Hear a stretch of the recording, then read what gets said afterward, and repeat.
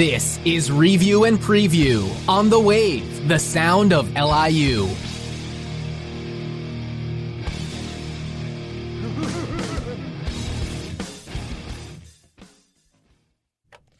Oh, hello, everybody. Welcome to Review and Preview.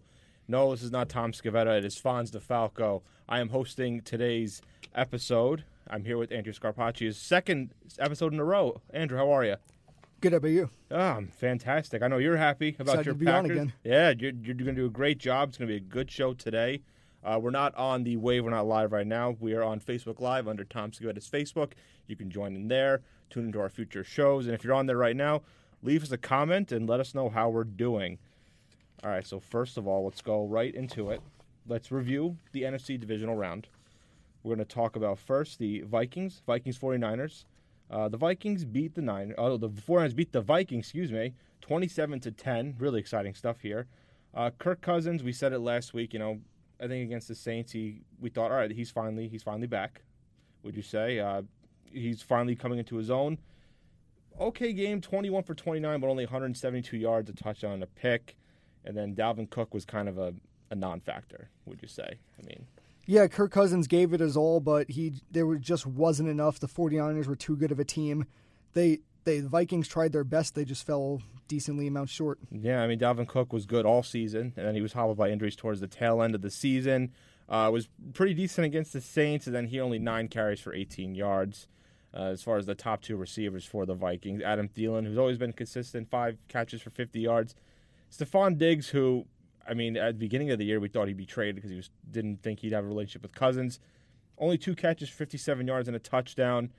So this, it's kind of what you expected with these two guys. You can say they're probably one of the better receiving duos, but maybe not one of their best games. But I think Cook with 18 yards, that's not really good if you really want to have a well-balanced team. No, they were never able to get the running game going, and then once they were able to stop Cousins to the best of their ability, and then you didn't have to worry about the run that much, so it just made them a one-sided offense, easy to predict. No, exactly, but a team that is very balanced all around. It's the San Francisco 49ers. Jimmy Garoppolo, not the best of games, 11 of 19, 131 yards. Touchdown and a pick. It's kind of what you expect, a typical Jimmy Garoppolo game. But it's all about those running backs. Tevin Coleman leading the pack with 22 carries, 105 yards, 2 touchdowns. Andrew, what I think is really crazy about the Niners is that they have 3 competent running backs, and they're all they play exactly the same. Yeah, they're all able to just grind through the yards, pick up 50, 60 each almost per game. It just makes too many options for them, too many options for a team to try and stop. Yeah, you got Tevin Coleman, Raheem Mostert, and Matt Breida. One week it could be Breida having 100-plus yards and a touchdown, or then it could be Tevin Coleman out of the backfield. We forget that at one point they had Jerick McKinnon. I don't know if you remember him, former Viking, that they signed on. He tore his ACL last year, and this year he thought he'd come back, tears it again. So, yeah, no, they have those 2 guys, and then the receivers, they traded for Emmanuel Sanders. He had a decent game. I think he didn't really put up he put up numbers during the regular season, but this is kind of one of those games where he was kind of quiet, but it didn't matter because Deebo Samuel, the rookie, probably one of the better rookie receivers this year. If you have anything to say, I'm going to say 3 catches for 42 yards. If you have anything to say about him, go right ahead. Yeah, not even that. George Kittle just improving year after year. Oh, yeah. From the tight end position, he had over 1,000 receiving yards and 85 receptions. He led both as a tight end. Yeah, and then remember last year, I think he even broke the record for most receiving yards by a tight end when Travis Kelce had it famously for 1 minute there, and then George Kittle broke it literally right after. And then Kendrick Bourne, 3 catches, 40 yards, and a touchdown. Much like their running backs, you don't know. So many options on the receiving side also. Yeah, outside of Kittle, Kittle only had 16 receiving yards, but then I'm looking at Deebo Samuel, like I said, 42, Bourne 40, Emmanuel Sanders only 33. When one doesn't show up, there's always others. It's like the running back situation. But yeah, he only completed 11 passes, but Andrew only threw it to 4 people. And those were the 4 I just named. Yeah. It is really great. It's really crazy. But I'll say it again. Coleman 105 yards, Raheem Mostert 58, and then Matt Breida, quiet game with 17 yards. But they can go all over the place. But 3 receivers and 3 running backs each, all with 500-plus yards this year. Yeah, that's almost unheard of. It's balanced, and that's what I think a lot of teams. That's where it separates the good teams from the great teams. And then you look at their defense. Their defense has been dominant as ever. Nick Bosa leading the way, the rookie, his former 2nd overall pick, with 6 tackles and those 2 sacks. Pro Bowl this year. I mean, there's a bright future with this guy. Definitely. And then on top of that, I mean, Richard Sherman, you think he's back in his prime again pretty much. It's crazy, though, because we said after he tore his Achilles, I mean, a lot of people probably said, like, he's done. When you're at that age, tearing an Achilles, it's going to be hard to be back at that elite level, maybe like a spot duty. But he's played all games last year and this year, and all pro level, Pro Bowler. I think he got a couple of incentives in his contract, too. So he had a pick against the Vikings. He even taunted Kirk Cousins with the same as "you like that" by saying "I like that." So Sherman will he talks a lot, but he backs it up with his play. Same thing that he was with the Seahawks. It was the same situation. Hasn't changed. I know a lot of people aren't fans of the way like he acts and stuff, but I mean, listen, he can back it up. So personally, I have no problem with that. No problem with that. But overall, it's kind of expected. I mean, I knew the Vikings had a great win against the Saints. I know what was it? Tom said last week that they could win. He wouldn't be sorry if they win. They could run the table. Run the table, make it to the Super Bowl. Yeah, and, well, unfortunately, Tom, if you're listening right now, I apologize. It didn't happen. But, I mean, it was 7-7 in the first quarter, and then just 49ers just took it away. So it was kind of expected their Viking season ends, but I would say successful for them, you know, especially after the whole Kirk Cousins thing. You didn't know what was going to happen with him this year. Yeah, 107 passer rating this year, best of his career by far. Had a great year, 10-6, made it to the playoffs. And could have had a shot at the division, but them Packers kept pushing, grinding. Your Packers, and we'll get to your Packers in a little bit. I know you're very excited to talk about them. But the 49ers, again, we expected the 49ers to win. They go on to the NFC Championship game against your Packers now. We'll get to that. The Packers beat the Seattle Seahawks 28-23. Close game throughout with a little bit of a controversial ending. Was it a first down? Was it not a first down? Was it a first down? Yes. Of course you'll say. Of course you're going to say that. No, I definitely agree with you. We'll look at some stats here with the Seahawks first. Russell Wilson, you can always rely on him. He'll always have a solid game. 21 for 31, 277 yards. He kept them in the game the entire time. Oh yeah, there was no doubt with that. A touchdown, and then 7 carries for 64 yards. It's one of those things with Wilson that yes, he's a mobile quarterback, but only if he needs to.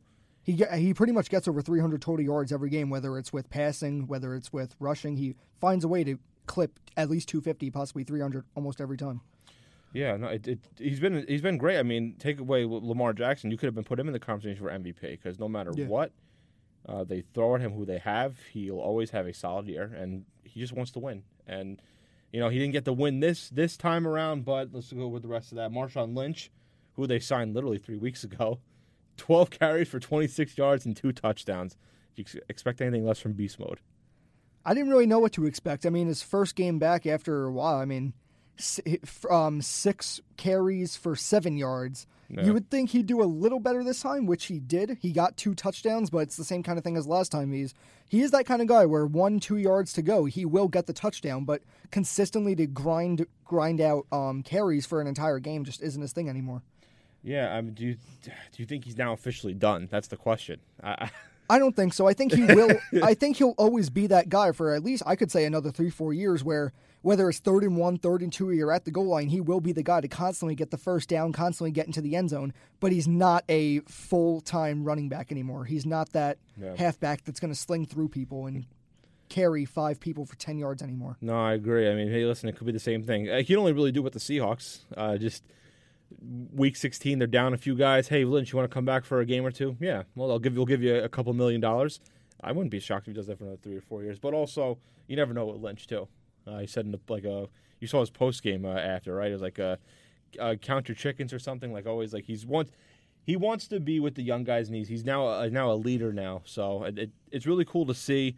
If it's Marshawn Lynch's last game or not, still one of my favorite running backs to watch. I would say it's hard to lead when you come back at the end of the season and try and take things over, though. Yeah, no, exactly, and he knew that too. Yeah. So I think that was very good on his end. And then let's look at the receivers here. Tyler Lockett, always been a consistent slot guy for them. Really kind of turned into the number one when Doug Baldwin was out. 9 catches, 136 yards, a touchdown. Very good. Very impressive season with him and also an impressive game. But another guy, DK Metcalf, he's very good. He has a lot of potential. Yeah, he definitely has the potential to be that number one guy for Seattle. I think that's something that Seattle's been lacking. Baldwin was good, Lockett's good, but they need that number one, legit star where you're like, all right, we got a game plan around this guy. He had 100 yards plus last week.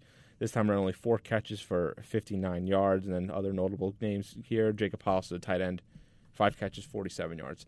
But just to think with the Seahawks, with the amount of injuries they've had all year. I mean, Carson, the 3 running backs, Carson, Procise, and Rashad Penny, all in the same span of like 2 weeks or so. And then the receivers, I mean, you had Baldwin, who retired, unfortunately. Will Dissly, I believe, was the starting tight end. He tore his ACL. There's a list of other players, too, but the fact that Russell Wilson kept him competitive, it's very impressive what he's been able to do. Every single year. I mean, him and Rodgers are the top 2 passer rating leaders of all time. Rodgers 1, Wilson 2. So you know it was going to be a battle of the 2 of them going in. The 2 of them have always been able to, throughout their careers, to keep their team competitive, no matter how much is lacking around them. Mm-hmm. Yeah, no doubt here. The Seahawks now, they're 11-3, 11-3 record in 1-score games this year. That includes the regular season and the postseason. Stat provided by our own Tom Scavetta. Tom, I hope you're doing well at work right now. Wish you could be here with us here, but you'll be back with us next week. Again, Fonz DeFalco here hosting, Andrew Scarpacci behind the board, giving his opinions too. We'll move on to his team now, the Green Bay Packers. If you want, since it's your team, I'll let you read some of the notable stats here on our show sheet. Aaron Rodgers, 16 for 27, 243 yards with 2 touchdowns. Amazing. Aaron Jones, 21 carries, 62 yards, 2 touchdowns. And Devontae Adams, 8 receptions, 160 yards with both of those 2 touchdowns. And like I said last week, Zadarius Smith and Preston Smith, they were going to get to Russell Wilson. They were going to break down that line. 2 sacks for each of them, both of them already coming into the game with double digits. And something people might not know, Packers are outgained by 145 yards this season, despite their 14-3 record. So they haven't always been defeating the teams by extreme amounts and by running and passing all over them, but they do what they got to do to win the game by whatever the margin is. Excellent stuff. We'll go back to, I mean, you knew Rodgers was going to have a good game. You always he's one of the better quarterbacks in the league. Aaron Jones, I mean, like I told you last week, and I think you agree with me, if you can get Rodgers a decent running back, it gives takes a lot of pressure off of him. It looks like he's been doing what Jones has, 16 touchdowns all during the regular season. I think most any running back has had with Aaron Rodgers. That's crazy. Even when other notable running backs for the Packers time, what was it? James Starks, Eddie Lacy. They never even had that many. Probably nothing even close. He adds 2 more now this time. I think he had 1 or 2 last week too. Yeah, I believe. Yeah, so he's been on a tear. Devontae Adams. Well, they didn't play in the wild card round. Oh, my mistake here. Sorry about that. All over the place here. Again, first time hosting. Got a lot to do here. But we'll go to Adams. He's been the number 1 target, go-to guy. Kind of expected with those 8 catches, 160 yards. Yeah, when he was hurt in the early on in the year, everyone's like, oh, who's Aaron Rodgers going to throw to? And he found a way to get it to Mercedes Lewis, Jimmy Graham. Whoever was going to get open for him, he was going to find. But once Devontae Adams came back, it was just a different ball game for Rodgers and the entire offense. It added a different kind of weapon, different kind of style, and it was able to take the load off of Aaron Jones even a little bit, and they were just able to sling it, and he did his job. Yes, so some other notable receivers here. I mean, 8 catches for Devontae Adams. The next best was Jimmy Graham with 3 with 49 yards, and then after that, he had a couple of ones here, one from Geronimo Allison, one from Marquez Valdez-Scantling, who I count those are going to take the next step forward. And then there's a couple other players that had the ones too, like Jamal Williams and Aaron Jones. I think we'll talk about it more when we preview the championship game. But I mean, I think the Packers are going to do really well. But who do you think would step up one outside of Devontae Adams? Who do you think they need to rely on? If you can name really one guy, if you can think of anybody. Because I'm thinking it'd be a guy like Jimmy Graham. Like, you need your tight end to be consistent too. So who would be Rodgers' number 2 target if, say, Adams or even Aaron Jones has a bad game? To gain the small yards and grind through, definitely Jimmy Graham. But when you need that long pass downfield, I'm having a blank for a second. Oh, no, Valdez-Scantling. Extremely fast. He'll run downfield and get you he doesn't get many catches, but when he does, it's for 40, 50 yards every time. He just runs past people. I've noticed that. He'll have a goose egg the entire game, and all of a sudden he's just like 1 catch for 50 yards. You go, oh, okay. That's how we first found out about him, the playoff game against the Cardinals 2 years ago. Who is this guy? And then he's got 2 catches for like 100 yards total, which brought them into overtime. And since then, that's always what he's done. Hey, listen, if you find your role in the NFL, stick with it. Yeah. And it works for them. But then we talk about the defense, too. Like with the running backs, if they had a consistent defense, it'd be a lot easier for Rodgers. That's the case here with the two of their better signings, I think, and Preston Smith and Zadarius Smith. No, they're not the Smith brothers, despite what you hear on ESPN or all over Twitter. Preston Smith, 2 tackles, 2 sacks. Former Ravens, Zadarius Smith, 2 tackles, 2 sacks. I had to say former Raven because I was a little bit upset when the Ravens let go of Zadarius Smith, and I'm happy to see him balling out with the Packers. Andrew, if there's any other even Packers defenders that you want to mention, I mean, Blake Martinez, you were high on him last week, too. 10 tackles. Jair Alexander, 9 tackles as a corner, which is something you never see, too. The thing, we were talking last week, so at the time, Blake Martinez was second to Bobby Wagner in tackles in the NFL. Mm-hmm. Blake Martinez is first now. Yeah. He had a lot more tackles than Bobby Wagner last week, and he was able to stick through that defense better than Bobby Wagner was. Yeah, no, Blake literally doubled because Bobby Wagner had 5, Martinez with 10. Bobby Wagner was up by 4 at the start of the game, and then Blake Martinez just took it over. He wanted to show he is the number one. He is the most consistent inside linebacker in the NFL. Yeah, no, again, the Packers, they've been a very quiet team, I feel like. And you said the stat here, Packers were outgained by 145 total yards this season, yet they're now 14-3, including that playoff win. It's weird because they don't – you talk about all these playoff teams heading into the playoffs. Oh, the Saints are going to Super Bowl favorites. The 49ers definitely going to make a run. Don't be upset if the Vikings make it. Like, don't sleep on the Vikings. I didn't hear a lot of people talk about the Packers. Probably upsets you as a Packers fan. I said in the beginning of the year they definitely have a shot. Everyone's like, oh, it's a first-year head coach. They don't have, other than Adams, there's no receivers. Mm-hmm. The defense is lacking. Who knows what they're going to do? And they were able to stomp on everyone throughout the entire way. Everyone stepped up. Everyone proved what they can do. Mm-hmm. Another stat here provided us by Tom Scavetta. Packers are 9-1 in one-score games this year. That includes the regular season and the postseason. That's what Aaron Rodgers does. Fourth quarter game on the line. Wasn't necessarily this time around. Packers had the lead the entire way and were able to hold it. But for the majority of those, it's Aaron Rodgers crunch time. He finds the end zone. He's one of those quarterbacks where, you're down by a couple or you want to keep a lead.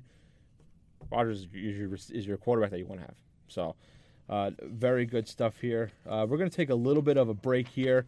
When we come back, we're going to talk about the AFC divisional rounds and my Baltimore Ravens losing a heartbreaker. This is Review and Preview. We'll be right back.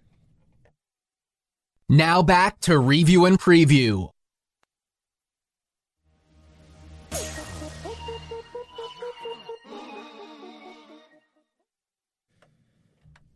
What a throwback song there. I like it. Guys, for you Facebook viewers, sorry about that. The iPad fell down. That's the technology we're dealing with. Sometimes stuff happens, but we're back. You could see us. And if you're listening here, thank you for tuning in. We just talked about the NFC divisional games. Let's talk about my Ravens and the AFC divisional.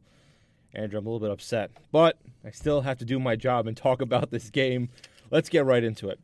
The Tennessee Titans shocked the Baltimore Ravens. Now, if you were to tell me that morning that the Titans would beat the Ravens, like, all right, okay. Would you believe me if I said it was 28-12 in a blowout game? If you were to tell me that Lamar Jackson was going to get 500 total yards and they were only going to score 12 points, I would have put probably $1,000 that it wouldn't happen. Yeah. If people who just look at the box score, you're like, oh, wow, so Lamar had a great game, carried the Ravens' first playoff win in his career. He's going to go on the AFC Championship game. That was not the case. Let's talk about go if you want to say something. So Lamar Jackson, 500 total yards. Ryan Tannehill, 88 passing yards, less than 100, and they doubled their points.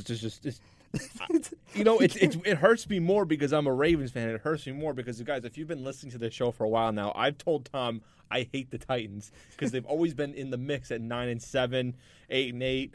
Who's hurt? They're never going to do anything. And then here they are beating the Patriots and the Ravens. They could potentially even beat the Chiefs in the AFC Championship game with Ryan Tannehill leading the way with 7 of 14 for 88 yards and 2 touchdowns. You were talking about how no one was talking about the Packers. Nobody was talking about the Titans. Yeah, that's the thing, too. Literally nobody. But it was literally the Derrick Henry show, though. 30 carries for 195 yards. He didn't have a touchdown, but he did have a passing touchdown it was like a wildcat type of thing. Tannehill was motioning on the outside. Derrick Henry grabs a direct snap, and he didn't even have to jump. He just lobs it up to, what I believe can he it was, do? to Corey Davis, I believe. Yes, it was for a 3-yard touchdown there. Derrick Henry, man, he's a beast. I will say that, man. So Lamar Jackson did not have more rushing yards than Derrick Henry, like I said was possible last week. It was you did. I remember that. I just realized you did say that, but you were kind of close. It was less than 3/4 of a difference. So. Yeah, Lamar. We'll say that quickly. Lamar Jackson, 20 carries, 143 yards. A lot of those were kind of in the fourth quarter, just running away, just trying to get something on the board. Back to the Titans receiver. I mean, I can't even say anything about the receivers because the highest receiver was Khalif Raymond for a 45-yard, 1-catch touchdown. Yeah. And then everything else. I mean, the other person with the most receptions was Jonnu Smith with 2 catches for 12 yards and a touchdown. Andrew, what do I do with the Titans, man? I'm at a loss. And of course, if you're looking at Facebook now, I'm wearing a Vince Young Titans jersey. Where'd you get that? I bought it a long time ago because I was a huge Vince Young fan. It still fits me. And then I told Tom, I have a Titans jersey. He goes, well, you have a couple punishments to make up from our quick picks. Of course, I made it up, so now I'm done. So I don't have to probably ever wear this again. Comes back to haunt me. Would you wear it if the Titans win the Super Bowl? You know what? I might have to because I am a Vince Young fan, and I wish Vince Young was playing with this team right now. But let's go to the Ravens stat line quickly. Lamar Jackson, 31 of 59. That's a lot of passes, which I think that's the most he's ever thrown ever. 365 yards, a touchdown, 1 bad interception. I'll get to that in a second, and 1 kind of that I really don't put the blame on him. And like you said, 20 carries, 143 yards. Mark Ingram was hurt, was a non-factor. 6 carries for 22 yards. They gave the ball to Lamar Jackson 79 times. Yeah. So the entire offense was him. 79 plays ran through him. Yeah. No, it is crazy. I mean, Ingram was clearly hurt, and then you had to rely on Gus Edwards. And they didn't give Gus Edwards a lot of time with the ball. Only 3 carries for 20 yards. And then on top of that, outside of Marquise Brown, I mean, he had 7 catches for 126 yards. He's very good. If people who watch this game, a lot of people caught the ball here. 31 catches from multiple receivers, but Seth Roberts dropped a crucial 3rd down long ball that could have probably made the score somewhat closer. Hayden Hurst got a ball that went right off his chest, didn't catch it. Mark Andrews bobbled the first pass Lamar threw for interception. I know, this is going to be that type of game. Now, Lamar did make some mistakes. He did throw one under I think it was Miles Boykin ran an out route, and Kenny Vaccaro jumped the route and picked it off. That was kind of his fault there. He also fumbled when he held it on for a little bit too long. But, Andrew, I don't fully blame this on Lamar, even though the media probably will because, again, he's the quarterback. He's the star player. He's going to get it. I'm sure you've probably seen that with Aaron Rodgers where you think Rodgers he did not have a bad game, but he's getting a lot of the flack here because, again, he is the star quarterback. So I'm assuming you feel the same way with me right now. Yeah. They asked Lamar to do too much, and honestly, I think he came through 90%. Mm-hmm. That extra 10% was way too much to ask of him, despite not being able to. He did so much, 500 total yards. That's very impressive. Yeah. But just those 2 interceptions and that 1 fumble, they just asked too much of him, and I don't think that was fair to him. Yeah, it was. I think there are also the 4th downs. There was one in the 3rd quarter. It was 14-6. It's 4th in inches, and you could have easily had because Tucker's the best kicker in the league. I'll just say it. He could have kicked it. It would have been 14-9. That looks a lot better at the time than 14-6, and they didn't get it because the Titan defense knew he's going to run up the middle because Mark Ingram's not doing anything. It's going to be Lamar up the middle. Lamar tried to go up the middle, turned around and went the other way and got stuffed. I think at that point it's a coaching decision. You should have just kicked the ball, made it a 14-9, 1-score game. That's just my opinion. So you watched a lot of Ravens game this year, I assume. Yeah. In terms of their play style, did it to you seem different than, because I didn't watch a lot of Ravens this year as a whole, did it seem like they played differently and they didn't really know how to adjust compared to what they were doing? Yeah, I think because during that winning streak, they were up early with running the ball with Ingram and then Lamar and then occasionally Gus Edwards throwing a little bit of a slant out to Brown or even Willie Snead and even then to Mark Andrews for a touchdown. They got the lead early. And so they kind of played more conservative on offense. All right, we'll just let the people run, catch a few balls here, let our defense do the work. The offense came out jumping right away, and the Titans scored right away, and that's when the Ravens offense was like, all right, I don't know how to play from behind. Like, they kind of got a little bit nervous, and things just kind of crumbled from the start. It was upsetting, but I don't think it shouldn't take away, honestly, from the historic season they had. 14-2, first time. I think that's the franchise best. Excuse me. NFL record for most rushing yards overall. Yeah. Obviously, Lamar Jackson broke Michael Vick's record for 1,000 yards, but literally shattered it with 1,200 something and change. He shattered it in like week 14. Yeah, he had a great season, and there's no doubt. I think Lamar is the MVP. It shouldn't stain him. He's still young. He's only 23 years old or 22 years old. He's a young guy. He improved a lot from his last playoff. Remember the game against the Chargers? Yeah. It took him 2 hours to complete a pass, and I think the future's bright over there. We'll see what happens here, but that Derrick Henry. Well, I'll talk about the Titans. That Derrick Henry's a beast, and if they keep feeding him the ball, they figured it out. Marcus Mariota was not the answer. Give it to Tannehill, and they've been on a hot streak. They've been the hottest team heading into the playoffs. Give Tannehill a few passing attempts. Let him get I've never seen a running back get double the amount of yards as the quarterback I think and win. Yeah, I think Henry has more rushing yards than Tannehill's passing yards in the postseason. I believe so. Guy's a beast. And you know what? We're talking about him, and he didn't even have a touchdown, Henry, a rushing touchdown. It just shows. I mean, 6'4", 250. You can't tackle this guy. I mean, how much money would I have to pay you to try to attempt to tackle Derrick Henry? He reminds me of Marshawn Lynch, like when he was in his prime. He's he's not going to run 50 yards downfield. He wasn't that kind of guy, but he's going to take 5 guys on his back, get 5-10 yards every time. Yeah, he did have a long 66 rushing yards. One play for 66 yards. I remember he stiff-armed Earl Thomas so hard that Earl Thomas turned his back to him. It looked like he was blocking a Ravens player. Oh man, it hurts the way the Ravens season ended. That was his best chance at a touchdown because he was very far up the field before he was tackled. And then he got out of the gas. That was a good comparison. Yeah, you talk about like and Buffalo Marshawn beginning of Seattle. You're talking like that Lynch because that was he was on another level too. But I'll say this before we move on to the Texans Chiefs. It was a great season. Great time to be a Ravens fan. The future is bright. They have a solid defense. I think the offseason, they need to boost up the receiving core. Maybe get someone on the offensive line because Marshall Yanda might retire. Get a decent middle linebackers. I think the Ravens are good. They have a bright future. Let's just hope now that they just come back and they come back for a revenge tour of some sorts. I'm not worried about Lamar. I've been hearing other radio shows. They're all like, "Oh, this isn't good. Lamar isn't ready for the playoffs. He's not ready to be a full-time NFL quarterback." It's his first full year starting. Like I don't. He's had a great year. I'm not worried one bit. Yeah, he's 22. It's his first full year as a starter because last year he's younger than Joe Burrow. Yeah, and we're gonna get to Joe Burrow too. I think people are overreacting. Pump the brakes on him. If this was like his 10th year, then I'd be like, yeah, obviously I'd be worried. But remember, Peyton Manning struggled in his first couple of years in the league. He's not even struggling. Yeah, that's what I'm saying too. Like Manning struggled. Lamar didn't struggle; just his team did. But Manning took a while to win. Michael Jordan took a while to win. I'm not saying that he's going to be at those level players, but everybody has a slow starter at some point. I'm not worried about that. Let's move on to the Texans Chiefs and great game. Probably the best. I mean, you're a Packers fan, so you probably would say otherwise, but I think that was the best game of the weekend. I was watching the game in full. I don't want to say it, but there were times I was actually more excited than in the Packer game. Wow. Whoa. Like I don't want to say that, but there were times I felt more excited. Not for the team winning and not play by play, like doing well, but just watching that game as a football fan. Yeah. That was an exciting game. Oh, well, look at that. The truth comes out here. They were the Texans. I said last week the Texans had the best chance to win out of all the upset road teams. I thought I was right.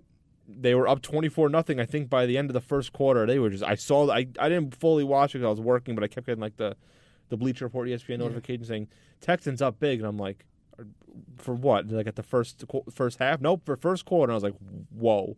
I guess receivers were dropping balls.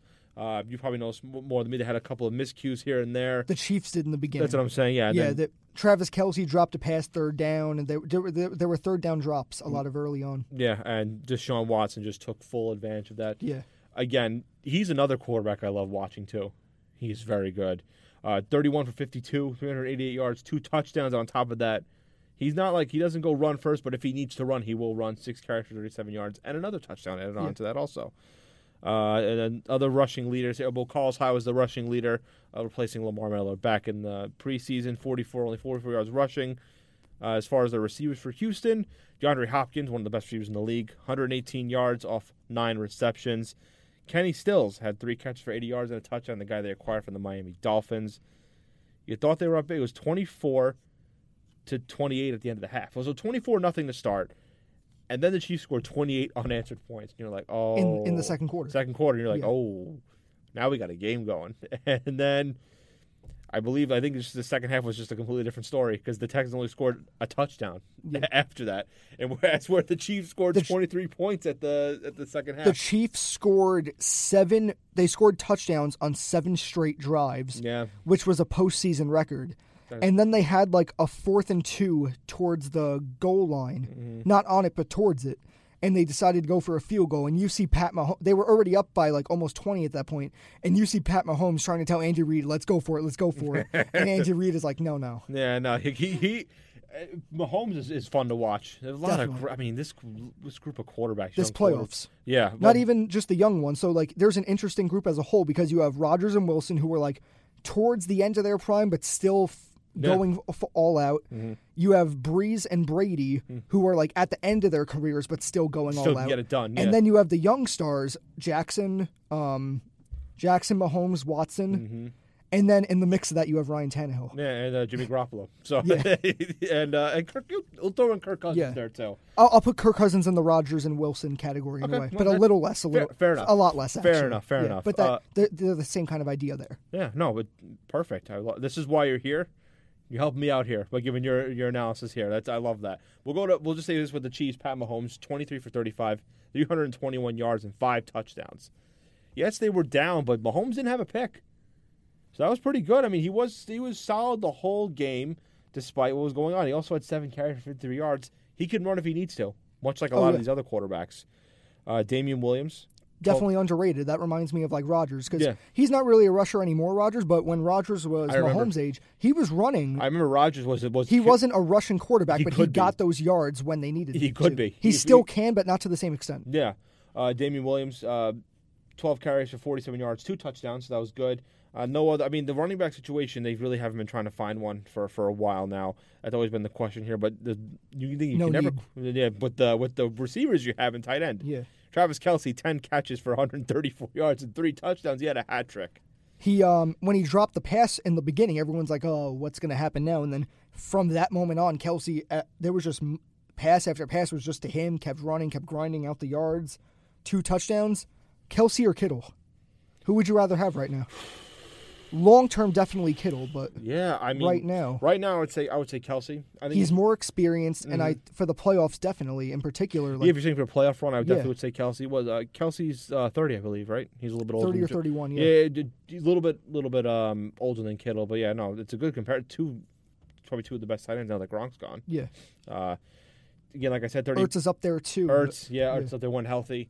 134 yards, 3 touchdowns. Like I said, Sammy Watkins is the speed threat. He can still get it done. 76 yards off 2 catches. So clearly, it's just Sammy, just go long and we'll see if we can get you. Yeah. And it's another guy like Tyreek Hill. 3 catches for only 41 yards. A little bit of a low game for him. You expect him to have a lot more. You expect him to have the 134 3-touchdown game.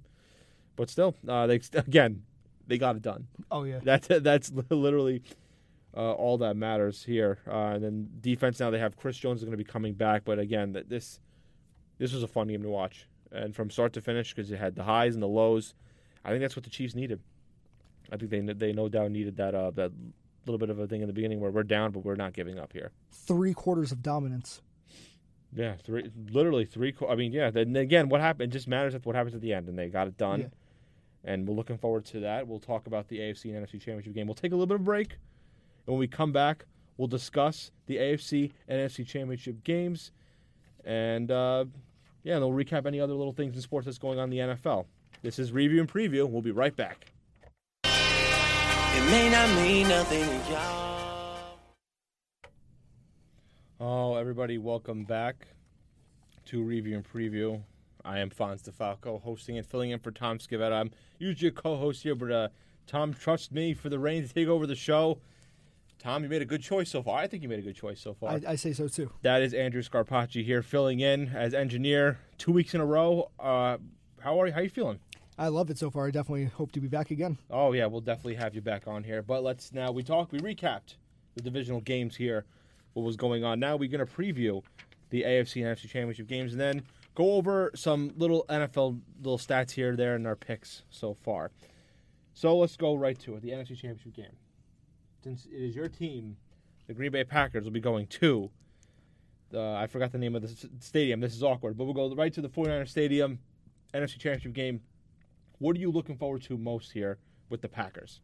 Packers got Aaron Rodgers, Devontae Adams. The Packers have the stars, while the 49ers have the consistency and versatility of many different options. So it's a battle of will the key players on the Packers be able to stop the many, many options the 49ers are going to bring at you. When one doesn't go right, are you going to be able to stop the other guy? Very, very good stuff here. I mean, I'm looking forward. I think it's going to be a good game. High-scoring game. It could very well be because, I mean, you can never know, again, with the 49ers. We literally just talked about it in our recap here. 3 running backs, you don't know what's going to happen. At least 3 receivers and George Kittle. Someone's going to have a good game. And then you got the Packers where you know it's got to be Aaron Jones got to have a good game and Devontae Adams. Devontae Adams versus Richard Sherman. That's going to be a good matchup. You know, Sherman's going to be talking the entire game. I think Sherman probably would have loved to play the Seahawks, but he'll be okay against the Packers with Aaron Rodgers. Now, what do you? All right, I know who you're going to pick. So let's just ask you anyway. What is your prediction and what is your score for this game? Packers by double digits at least. Yes. Do you want to give an exact score, or do you want to? Because I double digits. I don't think I thought of an exact score, but if I have to give one, I'll say 35-21. 35-21. 35-21. That is by double digits. Wow, but you really I have the Packers winning too.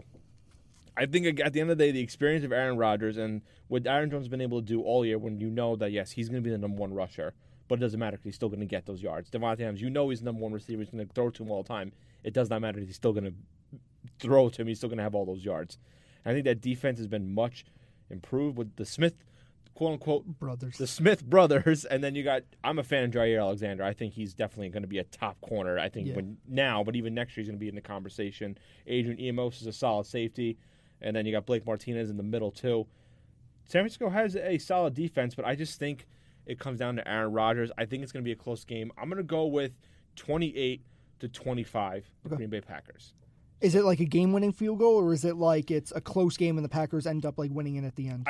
You know what? Here, if we're going to go into that exact detail, I'm going to say, all right. So it's going to be like a field goal, maybe like with a couple minutes left. We'll say like 5-4 minutes, and then the Packers defense stops them. Yeah, because like Garoppolo's going to go down the field somewhat, and then maybe a pick comes out or a sack fumble by one of the Smith brothers, quote unquote. It's going to be a fun one. I think that's going to be. I think I'm going to watch that a lot more as opposed to AFC Championship because somehow the Titans are, as the joke, Andrew, you know the joke, but I always say it, in the mix. They're still in the mix. The Tennessee Titans, 9-7, go to the at 12-4 Kansas City Chiefs. It could just be no one really watched them all year, and now no one knows what they're going to do. Yeah. Because Derrick Henry's going to run, that but you don't know what else. Yeah. Like, you really don't know what else they're going to do. It is crazy. I mean, my head says the Kansas City Chiefs, and my heart's like, I feel like the Titans are going to run away with this win. It's going to be a Super Bowl. It's going to be a weird Super Bowl year for the 100th NFL season. I think it's going to be. I said blowout last time. I was way too confident with that Titans-Ravens game. I said Ravens by double digits. They're going to hold Derrick Henry down. I'm going to go with the Chiefs. It's going to be. I think I'm going to go with 30-23. The Kansas City Chiefs. I'll go 27-21 Chiefs. Mm-hmm. So we both have a Chiefs-Packers Super Bowl. Now, I didn't write this down, but fun fact here: the first ever Super Bowl was between Packers and Chiefs. We are now in the NFL 100 season, and we have a potential recap of the first Super Bowl. How weird is that? We've seen it all. Like, Thursday night. What Super Bowl is this? 54, 55? This is 54, I believe. Okay. So because they're doing the 100th season. Because before that, it was like the NFL championship, wasn't the whatever. Before it was it was just AFL, NFL. Yeah, and then like the championship, it was just called NFL Champions. Yeah. And then once it was Packers Chiefs, they did like Super Bowl 1, 2, and so on and so forth. Because you see all the Thursday night games, there were historic Super Bowl matchups. You saw a Thursday night game between the Giants and Patriots. They played in the Super Bowl twice. Now, of course, without even planning it, you now can potentially get Packers Chiefs. What a way to end the 100th NFL season. Another stat, Tom provided this stat. Tom was on fire today writing the script for the stats. The conference championship features 4 quarterbacks combined for 1 Super Bowl start. And, gee, I wonder which quarterback it was. I don't know. Wasn't Marcus Mariota the backup? No, I'm just kidding, everybody. It is Aaron Rodgers. We kind of knew that already. Let's see here. The last time the final 4 quarterbacks started in 1 Super Bowl combined or fewer was 2005. Now, I'm going to read these names to you. I want to hear your instant reaction here. Carolina Panthers versus Seattle Seahawks 2005. The starting quarterbacks, Jake Delhomme versus Matt Hasselbeck. Right?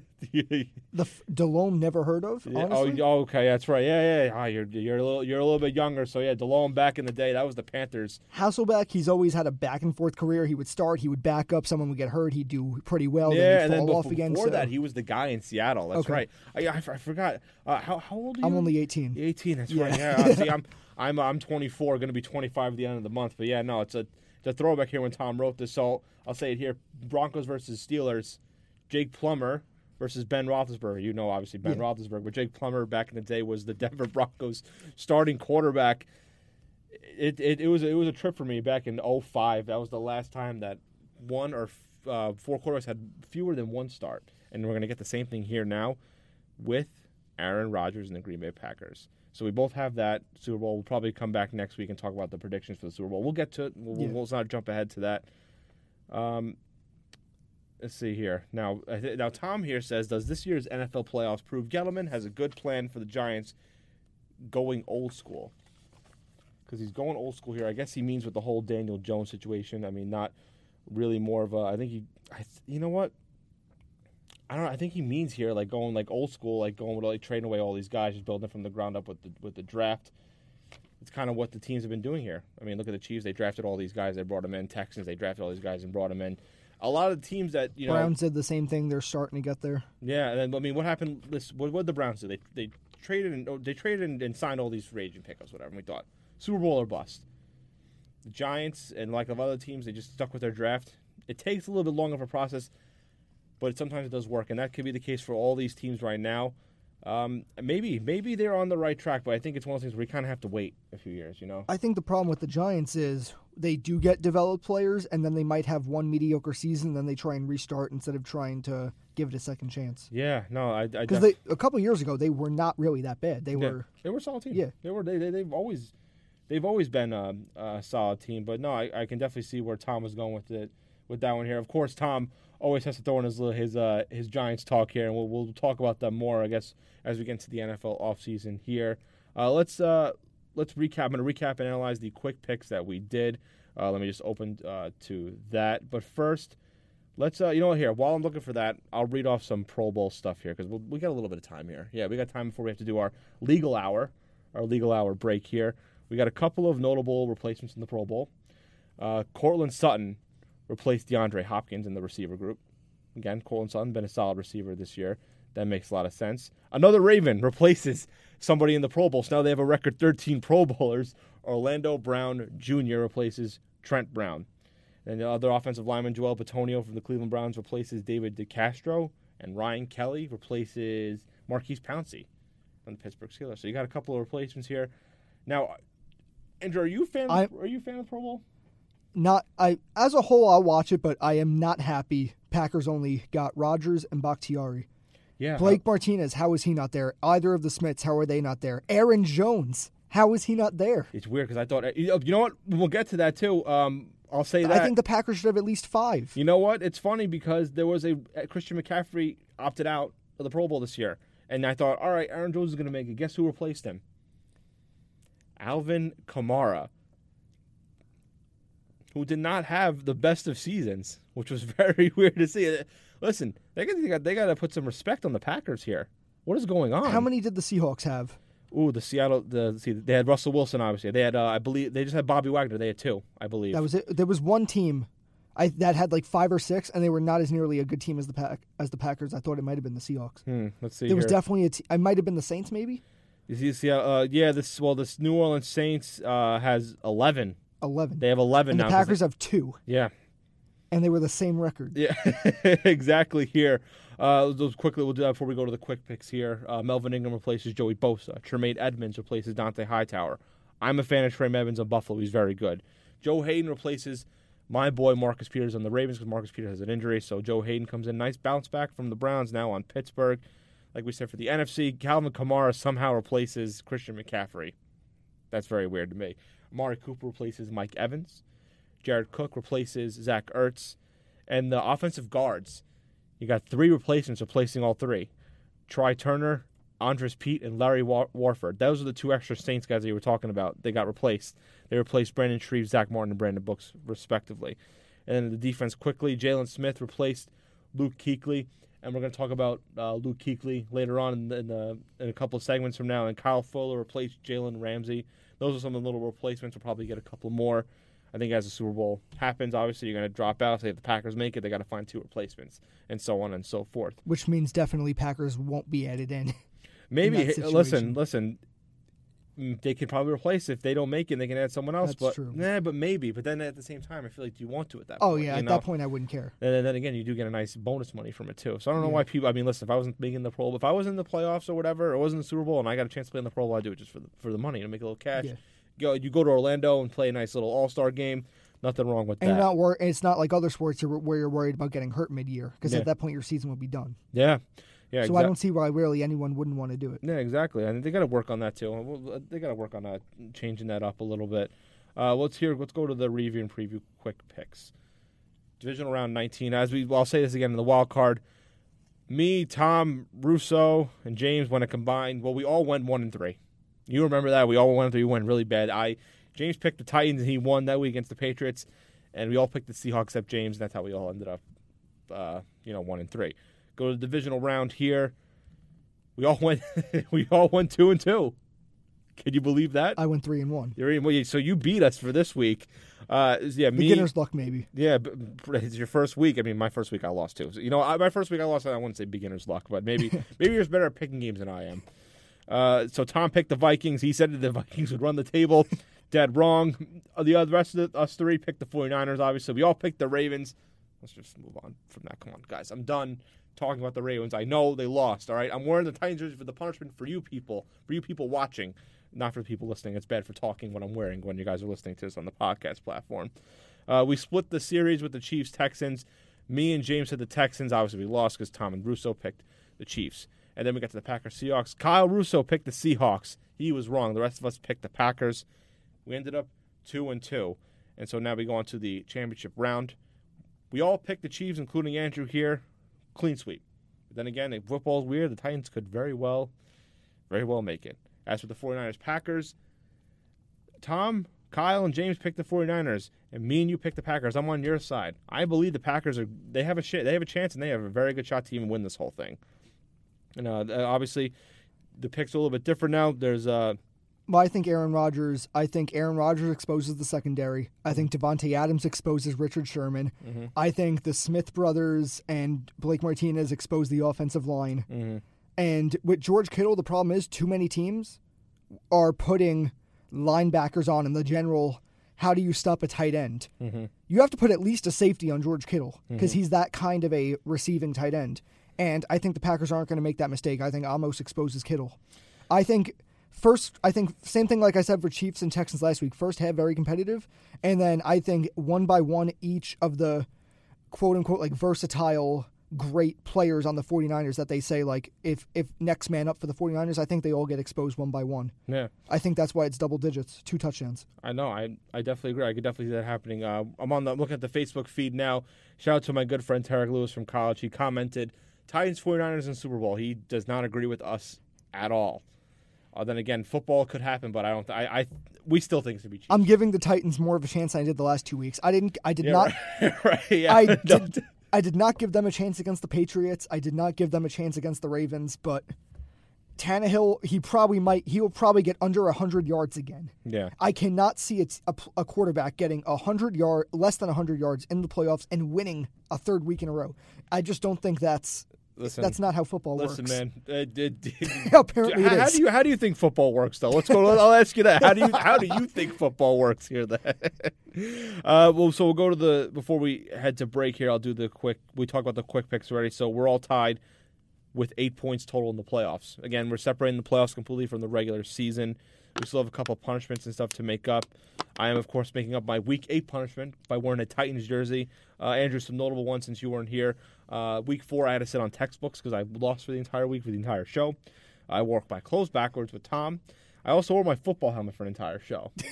I did see that. Yeah, you did see that one. Kyle Russo, shout out to him, wore a Mets jersey for the entire show. Ooh.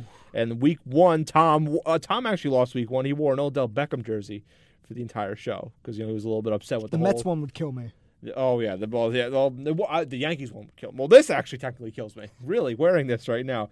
So, yeah, we're keeping it separate. Actually, the whole yearly loser is Kyle Russo. So we said once we're going to do all the weekly punishments are kind of like what we wear, whatever. Then we're going to do a big punishment for Russo. We're still trying to figure out what it is. If anybody has any ideas, please let me know. I would like to hear this. So the playoffs are different. We're all tied with 8. Division wild card round was, I believe it was 1 point each, or no, 2 points each, and then each correct pick was 3 points for this one. And the championship one, this one is 5 points each for all the marbles here. Although I'm taking a big risk here with my Packers. Picking the Packers here. Everyone else picks the same teams. I could be losing, or I could be up by 1. And I think for that we're going to take a break here, and then we're going to come back. We're going to give our team of the week, go over some head coaching changes and some other notable players that have retired from the league. This is Review and Preview. Fonz DeFalco, Andrew Scarpacci behind the board. We will be right back. The new sound of Long Island University. LIUwave.org. We are back, ladies and gentlemen. This is Review and Preview. I am Fonz DeFalco. Thank you for everybody tuning in on Facebook Live. And Andrew Scarpacci, thank you for being behind the board. You're holding it down, actually. You're doing a very good job. Thank you. We just talked about the divisional games, predicted the AFC Championship and NFC Championship games, and now we're going to move on to our team of the week. Andrew, I kind of know what your team of the week is going to be, so let's just get yours out of the way first. Got to go my Green Bay Packers. I absolutely agree with you. They were, again, like we said again, I don't want to sound like a broken record, but they did very well. They've been doing well the whole season. They don't get talked about a lot. They deserve a lot more credit. My team of the week, I'm going to go with the Kansas City Chiefs, especially after coming back from 24. My team's going to be the Texans if they won that game. But to be down 24-0 in the playoffs and to literally just like shake it off and go out there and win, I give them a lot of credit. They saw how much time was left. They saw that it was a lot, and they just ran away with it. Yeah. Once they got the lead. So that's it that's our teams of the week. They're kind of obvious here. Again, we can do any teams, but figure with the playoffs going off right now. I'm surprised you didn't go to the Titans. No, I can't. I'm already wearing the jersey, man. I can't do it. You know what? They might be my team next week. That's a little teaser for everybody else to tune in next week. They may or may not be. Let's go to some NFL head coaching changes and some other players that have left. We talked about this. Other guys like Mike McCarthy got hired, and some other Joe Judge from the Patriots went to the Giants. The last time we were here, we were talking about the Browns, and I said that they're taking so long to bring in a coach. They finally got someone fresh off a loss against the 49ers, offensive coordinator for the Vikings, Kevin Stefanski. Actually, he was originally going to be the choice, but John Dorsey wanted Freddie Kitchens. This is last year. So now Freddie Kitchens is gone, and they're going to bring in the guy that they've wanted all along. Now, Stefanski, you got to listen, that loss to the 49ers was brutal, but you got to give him credit for what he did this season. Protecting, making Kirk Cousins, working to his strengths, and actually making him worth the money that the Vikings signed him for. Don't you agree? Yeah, the Vikings definitely had a great offense this entire year. They were able to hold it through. Just the 49ers defense they weren't able to get past. But other than that, he had a great year. Yeah, it's one of those things where you can't, listen, one game, yes, because it's a recent, but you got to look at the whole sample of what he did throughout the whole time there. Yeah. So I definitely think, I would say good hire, but it's also the Cleveland Browns. They went through so many different coaches that I thought Kitchens was going to be a good hire. They have a lot of questions there. The Giants, we wrote here, the Giants are interviewing Jason Garrett for the offensive coordinator position, but it has been announced earlier, like an hour ago, I believe. He's officially the offensive coordinator for the New York Football Giants. Andrew, what did you think of that when I first told you that Jason Garrett got hired for the OC job? It just shows the Giants, they're willing to get whatever to prove whatever. And we were talking last week about what the difference the Cowboys were doing versus the Giants.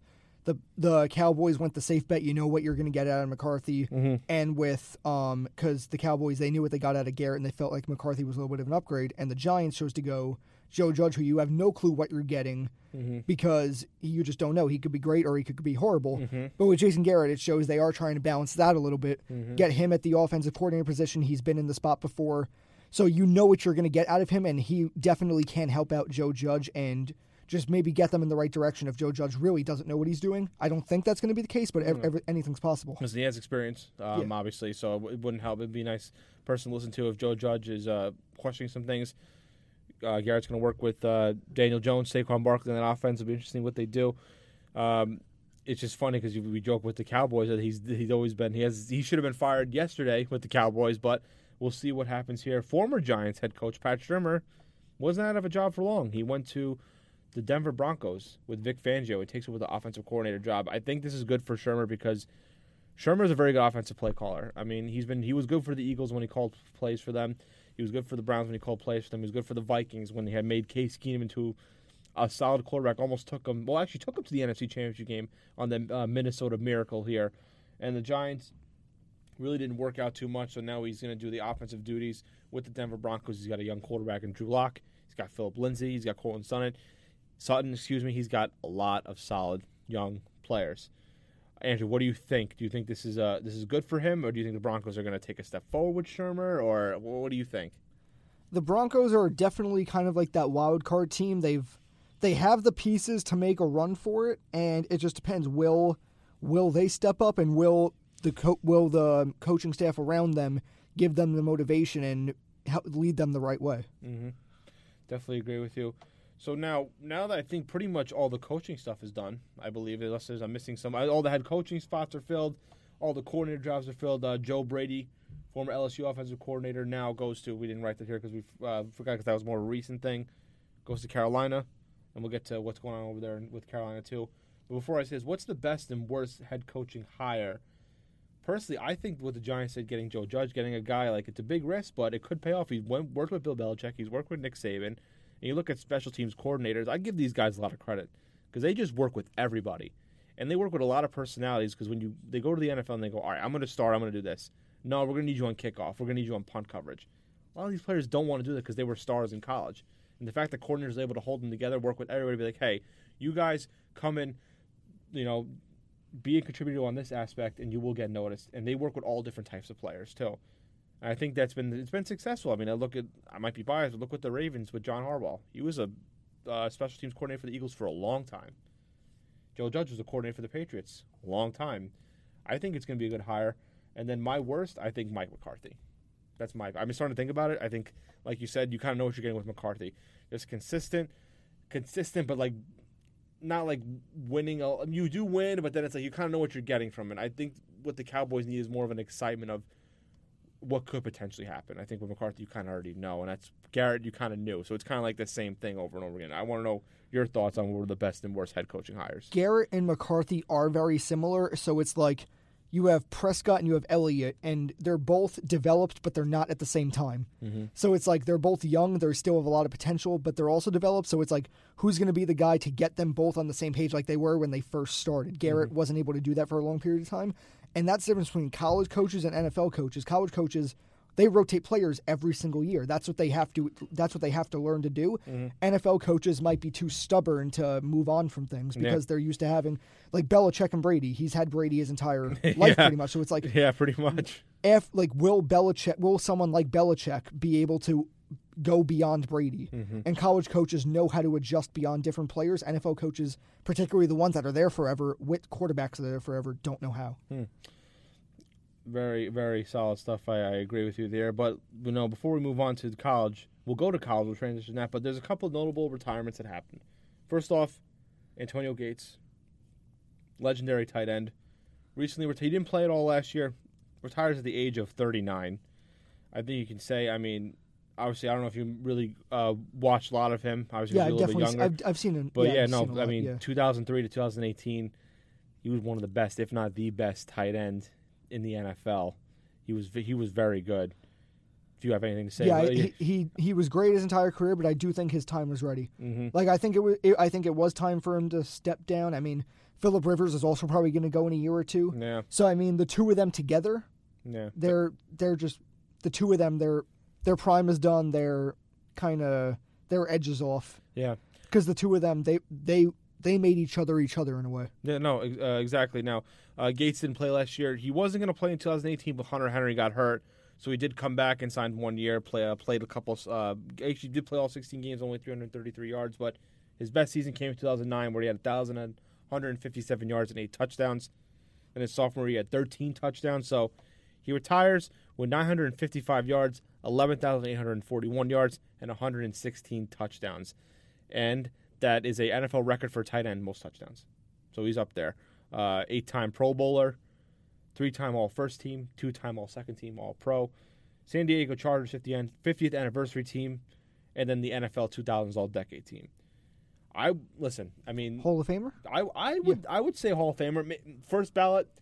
It might hurt in a couple of years because when you're thinking back, like because people now want to look at the rings and stuff, and I definitely think he could get there. Maybe you might have to. What's it? 5 years after you retire? Is that when I think it is? That's what it is in baseball. I think we'll say if it's 5 years, maybe the 6th year, like the first year after, the second year after. I think he'll definitely get some consideration there. He's up there with like the guys like Tony Gonzalez, Rob Gronkowski. Hey, listen, even Travis Kelce and George Kittle. Yeah, he was one of those first tight ends that they were like not just blocking, that they can come out and be receivers also. The big difference between now and then is back then, tight ends really had one job. You had your blocking tight ends and your receiving tight ends. Now the idea is, can tight ends be versatile? Because now defenses don't know who's coming. Yeah. Because back in the day, you really, depending on which tight ends you saw on the field, you can most likely predict the play. That's kind of a race now because you have those tight ends that can do everything. Mm-hmm. No, exactly. So another notable name that retired here was Luke Kuechly. He announced it a few days ago. I think he was the 9th overall pick for the 2012 NFL draft. Yes, I want to double check that. 2012-2019 was the middle linebacker, Boston College. Really changed everything in that Carolina Panthers defense. He was probably, if not the best, middle linebacker in the NFL this decade. I would definitely, I would definitely say so. Retired because of he had a couple of concussions the past couple of years.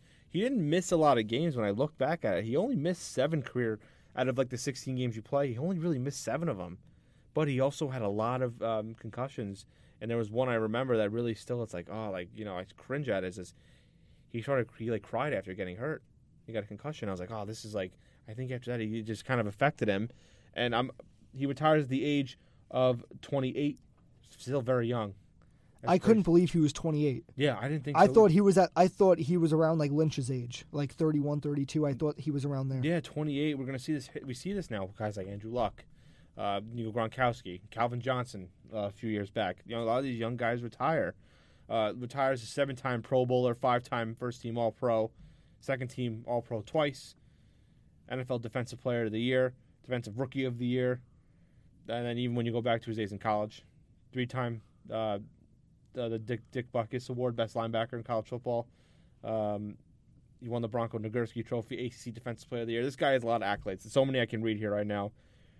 1,092 tackles, career, 12.5 sacks, 18 interceptions with 2 total touchdowns. I think he definitely is in the conversation for a Hall of Famer. There's no doubt.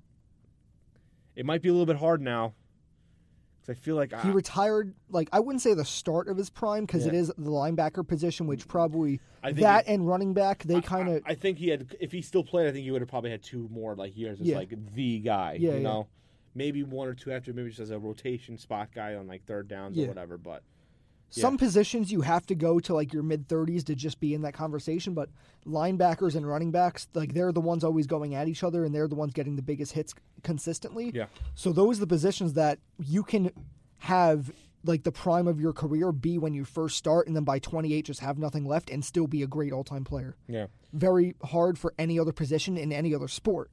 But those 2 positions, running back and linebacker, it's definitely possible. Yeah, no, when he came in, he changed. He was like, he not only can cover, he obviously can tackle, but he can cover the plays and everything. Yeah. I was listening at stories, I was looking at things on Twitter, and I forgot what play. I think it was Captain Mullihan or something for the Panthers, former defensive back for the Panthers. He said Kuechly's rookie year didn't have cable at all. He just wanted to watch film. He really just wanted to be wanted to be a very good football player. No social media, just focus on watching film and being a guy. I could definitely see him being a coach someday. Oh, yeah. Working in like a defensive coordinator position, maybe like start off high school, go to college, maybe the NFL. I think this isn't the last. We'll see him again, but this time maybe just on the sidelines and sweats calling plays. But no, we're going to see this track of a lot of these players retiring young, but I wish Luke Kuechly and Antonio Gates the best in retirement. He would be like leading in tackles and sacks and interceptions for like the front seven. Yeah, like he would get interceptions every year, like sometimes 4 or 5. Yeah, and then linebackers. There were some plays the offensive line were saying, yeah, Luke knew our plays the second we even set up in formation, and then they're like, no, this isn't the play, and he goes, yeah, it is, and then he knew, and that's what made him great because he knew and he studied, and he's like, this is what the play is, this is how I got to do it.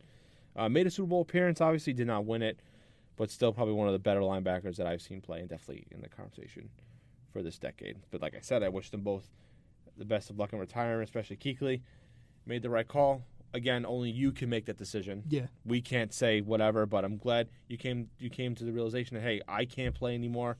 I need this best for my health. Wants to raise a family or whatnot. So best of luck to him there. Let's go to the College National Championship. Nanj, I don't know if you watched the game, but I had a blast watching it. Clemson got up early. They scored first. And then LSU went away with the victory here. Let's just go over Trevor Lawrence's stat lines here. Trevor Lawrence, 18-37, 234 yards, 10 carries, 49 yards, and had a touchdown on that too. Travis Etienne, the running back who actually just declared, who actually officially said he's coming back for his senior year in the deep running back class. He had 15 carries for 78 yards and a touchdown. Justin Ross, their leading receiver, for 5 receptions, 76 yards. So you think with Lawrence coming back for another year, Etienne saying yes, I'm coming back for another year? Do you think Clemson's thinking, yeah, we're going for another national title? I definitely think so, because who else was in the conversation this year outside of LSU? Are there other teams that have the kind of talent that is returning? Mm-hmm. And they already have one, and it's the same team 3 years in a row. I think they're going to build more chemistry and develop even better. No, absolutely. So yeah, has Trevor Lawrence though had under a 50% completion percentage for a game in his career? Would you know? I do not. I don't think so. I would have to assume not. I don't think so. This is actually Trevor Lawrence's first loss since high school. Yeah. This guy was undefeated since coming in, winning titles and whatnot. I mean, that is crazy. But I forgot to mention the score, 42-25. So, I mean, it was close at first, the first quarter, 7-7, and then LSU just went away with it. And technically in a home game, because it was at the Mercedes-Benz Superdome, home of the New Orleans Saints. I guess you could say technically it was a home game for them. But this Joe Burrow guy, how good is he? 500 total yards of offense, 463 in the air, 58 on the ground. 6 total touchdowns, 5 in the air, 1 on the ground. Mm-hmm. He's good. He's very good. Clyde Edwards-Helaire, the running back, 16 carries, 110 yards. Solid running back for him. But those receivers, I'll tell you some of the receivers that he threw to. Jamar Chase, 9 catches, 221 yards and 2 touchdowns. No, Andrew, that's not a typo on the show sheet. He actually had 221 yards. Justin Jefferson, a guy who just declared for the draft, 9 catches, 106 yards. Clyde Edwards-Helaire, 54 yards. Terrence Marshall Jr., 46 yards. And did you know Randy Moss's son, Thaddeus Moss, tight end, who just also declared for the draft, 5 catches, 36 yards, and 2 touchdowns. Everybody got it. They only threw it to 5 people, but still. That's all you need. That's all you need with that team. Now, I ask you this first with LSU. With a lot of the guys leaving, because obviously Joe Burrow's gone. Edwards-Helaire, I believe he's gone. He's a senior. Jamar Chase, Jefferson, they both are gone. Thaddeus Moss left early. I guess it makes sense. You just win a championship. You're like, all right, I won my championship. Now let me go get paid in the NFL. Then you got a couple of guys like Grant Delpit leaving, Patrick Queen leaving. LSU's losing a lot of these guys. Do you think they're still going to be competitive next year to defend the title? Not to the title, but I think they probably win the conference. Yeah, that wouldn't shock me. I mean, and they probably go a couple rounds into the NCAA tournament. Yeah, I would say more like the Clemson Tigers. I think with all these guys returning for Clemson outside of T. Higgins, I think they're definitely the favorites to win now. Yeah. I'll ask you this: Trevor Lawrence says he wants to play all 4 years. Now, obviously, he can't go to the draft. He's not eligible. He needs 3 years. He can leave after 2020. He wants to play for those 2 years.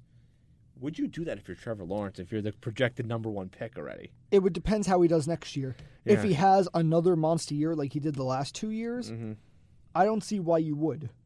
But if you want to get your degree and guarantee a good life after the NFL, and if you think you can put up the same numbers your senior year, which most likely you would, that you do your first 3 years, then it would be a good decision. That's the same reason NTN is doing it. Because he would definitely be a first-round draft pick, but he wants his degree. He thinks he can at minimally match what he did the last couple of years and win another title and then get paid in the NFL. Yeah, no, but ETN, no, I thought he was going to go, but, I mean, that running back class is deep with guys like A.J. Dillon. I know Najee Harris from Alabama. He's returning also, but with Trevor Lawrence, my thing is that with the way the ACC was kind of a joke. That whole conference, their championship game they won by like 30 against Virginia. They're not afraid to play against Wake Forest. They're not afraid to play Miami. They're not afraid to play Virginia and Virginia Tech in their conference. I think he plays next year, has the same year. He's not going to do a lot. He's going to throw it to whoever, run to whoever. They're going to have an undefeated year, go to the playoffs, be fresh for the playoffs, maybe get a title win. And then I think after that, at that point, then you go to the draft. You already projected number 1 pick. If you win 2 national titles, has anyone ever won 3? Probably not. No one has won 3. I believe no one like starting quarterback, I believe. So yeah. So I mean, maybe he wants that on his name forever. That could be. Yeah, that could be the case here. But has a quarterback won 2? I would probably assume. I believe so. I'll look into that. Maybe Manning, because I know he was supposed to get drafted 1 year and then decided to play another year, but I don't think he won the national championship both years though. I'll look at that in a little bit here, but Joe Burrow, Tua Tagovailoa, Justin Herbert, Jake Fromm are all headed to the NFL next year. Those are like your top 4. Really, Burrow, Tua, and Herbert are your top 3. The entire offense. Yeah, pretty much here. Now, obviously Burrow's the number 1 guy. Who do you think is the next quarterback even taken? Do you think it's going to be Tua or Herbert? Out of those 2? Wait, what was the question? I was saying like after Burrow, because we know Burrow's number 1. Okay. Who would you think would be number 2? Like, who would be the second quarterback taken in that draft? Because I'm thinking it might be Tua despite the injury. Because some team like Miami would keep Fitzpatrick for another year, have Tua rest up, and then in 2021 come back as a starting quarterback. I think teams that are already in that have a quarterback would want to bring in Tua just to have him rest up for a year. That's just my opinion. That's what I think. Yeah, it's definitely a strong possibility, but I wouldn't see an NFL team going out of their way to draft a player, then develop him while he's resting in a way, because then it's like, then you don't really know what you're going to get out of him. So it's like the only team that maybe would do that is a team like the Dolphins, who have absolutely nothing right now, and then you can maybe draft that or trade him for a couple pieces. That could be. But in order for that to happen, you would have to make sure he gets at least a couple games and to prove he has something. Definitely. So it should be interesting when we go to the draft here. Actually, here I'm going to answer your question here. A.J. McCarron and Tommy Frazier, quarterbacks who won 2 national championships. I had to look it up while you were talking here. A.J. McCarron led Alabama to a title in both 2011 and 2012. And then Tommy Frazier, let's see here, 94-95. So that's the last time that 2 quarterbacks won 2 national titles. Lawrence could join that company, and he would probably clearly be the best one out of those 2 right there. Yeah. I think we're gonna take a break here, and when we come back, we're gonna go over some NBA stuff and talk about the NBA itself and some little miscellaneous stuff here, and then we'll see where we go. This is Review and Preview. We'll be right back. You're listening to Review and Preview on the Wave.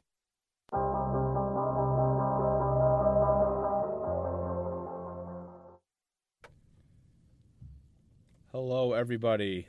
Welcome back to Review and Preview. I am Fonz DeFalco, filling in for Tom Scavetta. Thank you for tuning in if you're on Facebook Live now watching. Thank you for those who have decided to download this and listen to us talk here. We are exclusively on Facebook Live and recording for the podcast today. Andrew Scarpacci is here behind the board on the 1s and 2s. He's doing an excellent job holding this down. He's the backbone right now of the show with his Clay Matthews jersey and his Packers hat. Andrew, how are you feeling right now? Definitely great. I think Packers, they're going to win. Oh yeah, he's confident, I and am. I'm confident too. We're down. We're like a little over an hour now. We're done with the NFL. We did a lot of NFL talk, a lot of it, because it makes sense. A lot of NFL stuff's going on, but the NBA is also going on, and we had a couple of games here that was going on. Notable upset here: the Orlando Magic beat the LeBron James Los Angeles Lakers on the road, 119-118.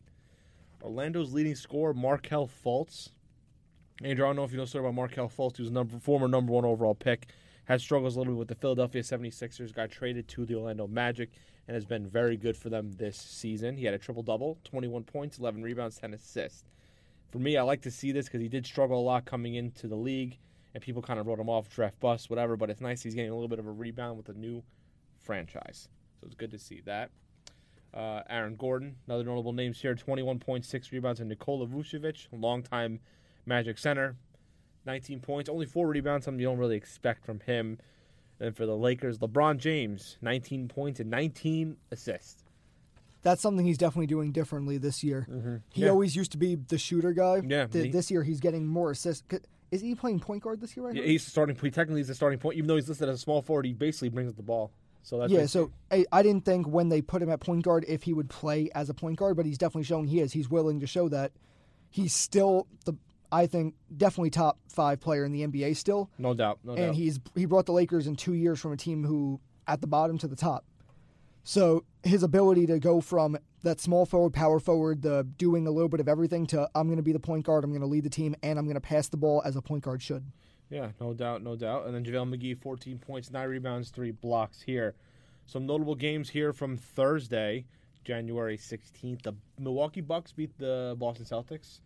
The Greek freak, Giannis Antetokounmpo, 32 points, 17 rebounds, 7 assists. I nailed that. Last name. I think after practicing for a long time, I think I finally got it. Chris Middleton also had a solid game, 23 points and 6 rebounds. For the Celtics, Kemba Walker, been doing very well for Boston as a starting guy. Definitely a better player than Kyrie Irving was for them, I believe. Fits them better, 40 points and 11 rebounds. Marcus Smart, 24 points, 4 rebounds, and Jason Tatum, 17 points and 4 rebounds. Good thing you brought up Kyrie Irving. I think he's hurting the Nets right now. You definitely think so. We'll talk about that then. So, yeah, he, what was it? A shoulder injury, I believe it was. Something, and then in the beginning, and then he came back, and then he just wasn't there. He's having good games on paper, but the Nets were doing very solid without him. Yeah. They were 6, 7 seed. Now they dropped to the 8 seed, but they dropped tremendously in the standings overall. Yeah. Like they were nowhere near like the bottom. Now like the Pistons, the Bulls, they're coming up there. Yeah. And the Nets, they're slowly falling down. Yeah, right now the Nets are the 8th seed, and they were kind of at the bottom 6, 7, 8. They were around there, but they were 6, 7, but they were nowhere near the teams. You're saying, like now teams like the Pistons, 4 games out. The Nets had I think they were over 10 games up a little, not even that much a while back, over like the teams that weren't in the playoffs. Yeah, no, their teams are slowly coming up and creeping in. They're below 500 now. I think really, and tell me if I'm wrong, but I just don't think he's good as the number 1 guy. Look what happened in Cleveland when he joined. Obviously, it was a bad team, that Cavaliers team, but they still, when he was there, improving and being like, oh, Kyrie Irving, all-star point guard, best point guard in the league, they were still a bad team. LeBron came in, they were a better team. LeBron left, they were bad again. It's him as the number 1 guy. Goes to Boston, number 1 guy. They're okay, but what happens when he's injured? They were literally one of the better teams in the Eastern Conference.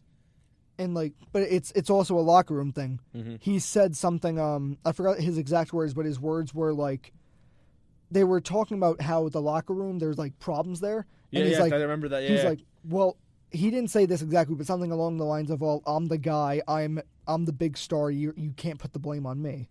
And then R.J. Harrison was like, well, you're obviously not a top guy if you're saying that and you're hurt. Yeah, this is he's pulling the locker room apart. This is no. I think there's one here too. I'm going to continue to demand greatness out of myself and demand greatness out of my teammates. If it's too much for anybody, you're not in a locker room. Stay the bleep out. And then R.J. Harrison responded to it, and because Kyrie Irving was trying to say everyone else is pulling the locker room apart, it's not me. Yeah. And then R.J. Harrison is like, well, if it's everyone else but you, then it's probably you. Yeah. let's see here. He said another quote too, I believe yesterday. It's pretty glaring. We need one more piece or two more pieces that will complement myself, KD, DJ, Garrett Temple, Spence, Karras, and we'll see how that evolves. It was. I think Joe Harris is their best player this year, though, and he didn't even mention that. Yeah, and it was Kyrie on how much the Nets have to do to compete against the league's top teams. You don't say that. You don't really say that if you're. I mean, listen. I get what you say that with like your coaches and like the general manager being like, hey, but not even like that with attitude. Like, hey, not public. Yeah, I think like, hey, like we need to like these are the guys we should keep around. We need to get someone to compliment us. You don't say that to the media saying like, oh, this guy's bad, whatever, because that just hurts. Like you said, team chemistry. It could also be a big difference between New York media and Cleveland media. Yeah, that's a big one too. He probably is. Maybe he said those kind of things before, but it didn't come out the same way. Yeah. Which I doubt is possible because it's still the NBA. He's still on a team with LeBron winning championships. Mm-hmm. So I highly doubt he could say something like that and get away with it, but maybe get away with it a little more, or maybe say something close to it, but it not be as big of a deal. Yeah, we knew the Nets weren't going to be a title contender. We were going to make the playoffs, but maybe not a title contender because they don't have Kevin Durant. I didn't think they would be under 500. Yeah, that's true. I thought they would be maybe like the 6th or 7th seed. I thought they would still be around there. Yeah. But we'll see what happens. We kind of knew that Kyrie it can't be the leader. We've seen the track record. We'll see what happens when he meshes well with Kevin Durant. That's another personality too. Like, you know that they're clashing together. I know they're friends, but we'll see what happens when that goes around. Because Kevin Durant also lashes out the media once in a while too with what's going on, and he also gets into fights with a couple of people on Twitter too, which is really funny. But we'll go back into some upcoming games. We'll talk about some quick games here that happened. The New York Knicks, they lost to the Phoenix Suns. Yeah, great. These are. What is your team again in basketball? Do you have a team again? I mean, I follow the Knicks and Nets if they're doing well, so I'm following the Nets a little bit right now. Good. I don't follow the teams like as much in depth as I do like Packers, Yankees, Rangers. Yeah, but like fair. I follow the NBA a little bit as a whole, but like the Knicks and Nets when they're doing well. Just don't follow the Knicks. They just hurt you. They do. The other games from that, the Pelicans beat the Jazz in overtime. Denver Nuggets, underrated team no one's talking about. 134-131 against the Golden State Warriors, a team that we're all talking about making fun of because they have literally nobody. And then the LA Clippers beat the Orlando Magic. Some games that are happening currently right now. We got some 2 games that finished up here. The Toronto Raptors beat the Washington Wizards. Wow, that's a high-scoring game. 140-111. That's been a trend in the NBA this year. I do see scoring being up. I'm checking some of the scores. I've been seeing a lot of 140s, 130s, 120s, a lot more than last year and past years. It's just it's back and forth, like no stopping here. It's high score for them. Marc Gasol, 20 points. Actually off the bench. Norman Powell, 28 points for the Toronto Raptors here. Everyone actually had a pretty good game here. Did they change the rule with the shot clock this year? I heard something about that possibly. Oh, well, like maybe it doesn't reset if it hits the rim? I think they did change that. I think so. That's probably causing more fast-paced offense. That might be also, too. Look at the Wizards here. Really, Bradley Beal, 14 points is their best man right there.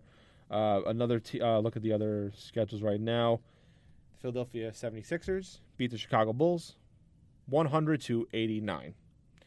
Let's see here. That's your top scores there. That game is obviously over. The 76ers are now 27-16. The Bulls 15-28.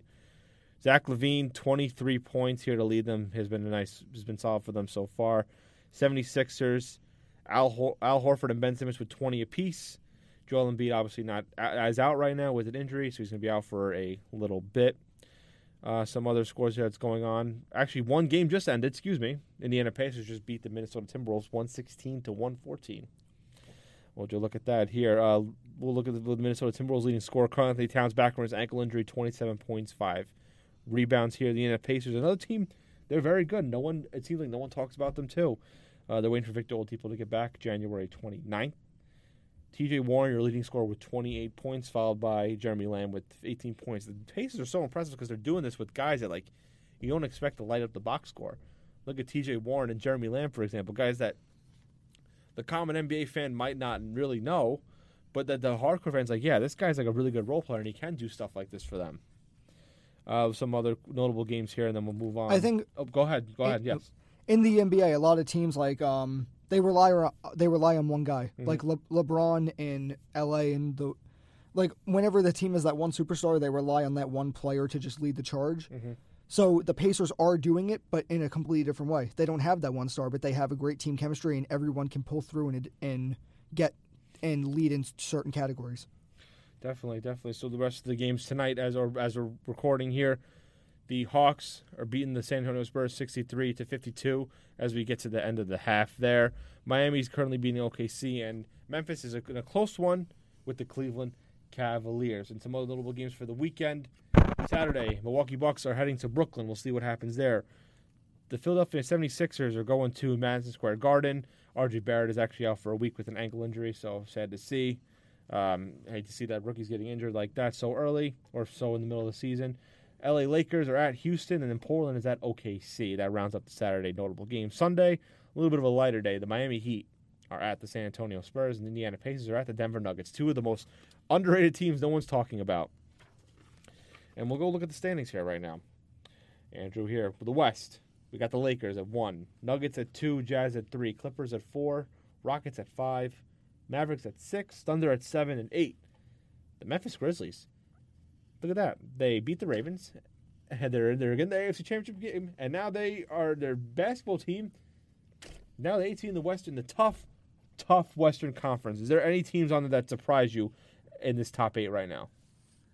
I don't think I'm surprised by necessarily the teams on the top 8, but I'm surprised of the teams that aren't. Mm-hmm. Like, I'm surprised the Spurs aren't in there. Yeah. Because, they lost their core. It's weird. It's weird not seeing the Spurs in the playoff hunt, really. They lost their core, though. Mm-hmm. Yeah, everyone's gone now, and then they were in the bottom of the bottom half for a little bit, and then they're kind of going in the wrong direction here. Yeah, but I agree. I thought the Lakers would be a little bit lower. I didn't think they'd be the number 1 seed. I thought they needed a piece or two. I thought it was gonna whatever. You see the history of LeBron teams, they struggle in the beginning and they pick it up by the trade deadline. I knew the Nuggets would be good because I watched them last year. The Clippers we kind of knew with Kawhi and PG. Rockets you kind of knew with Harden and Westbrook too. Mavericks I thought they were gonna not make it right away, but actually it might be that Thunder team.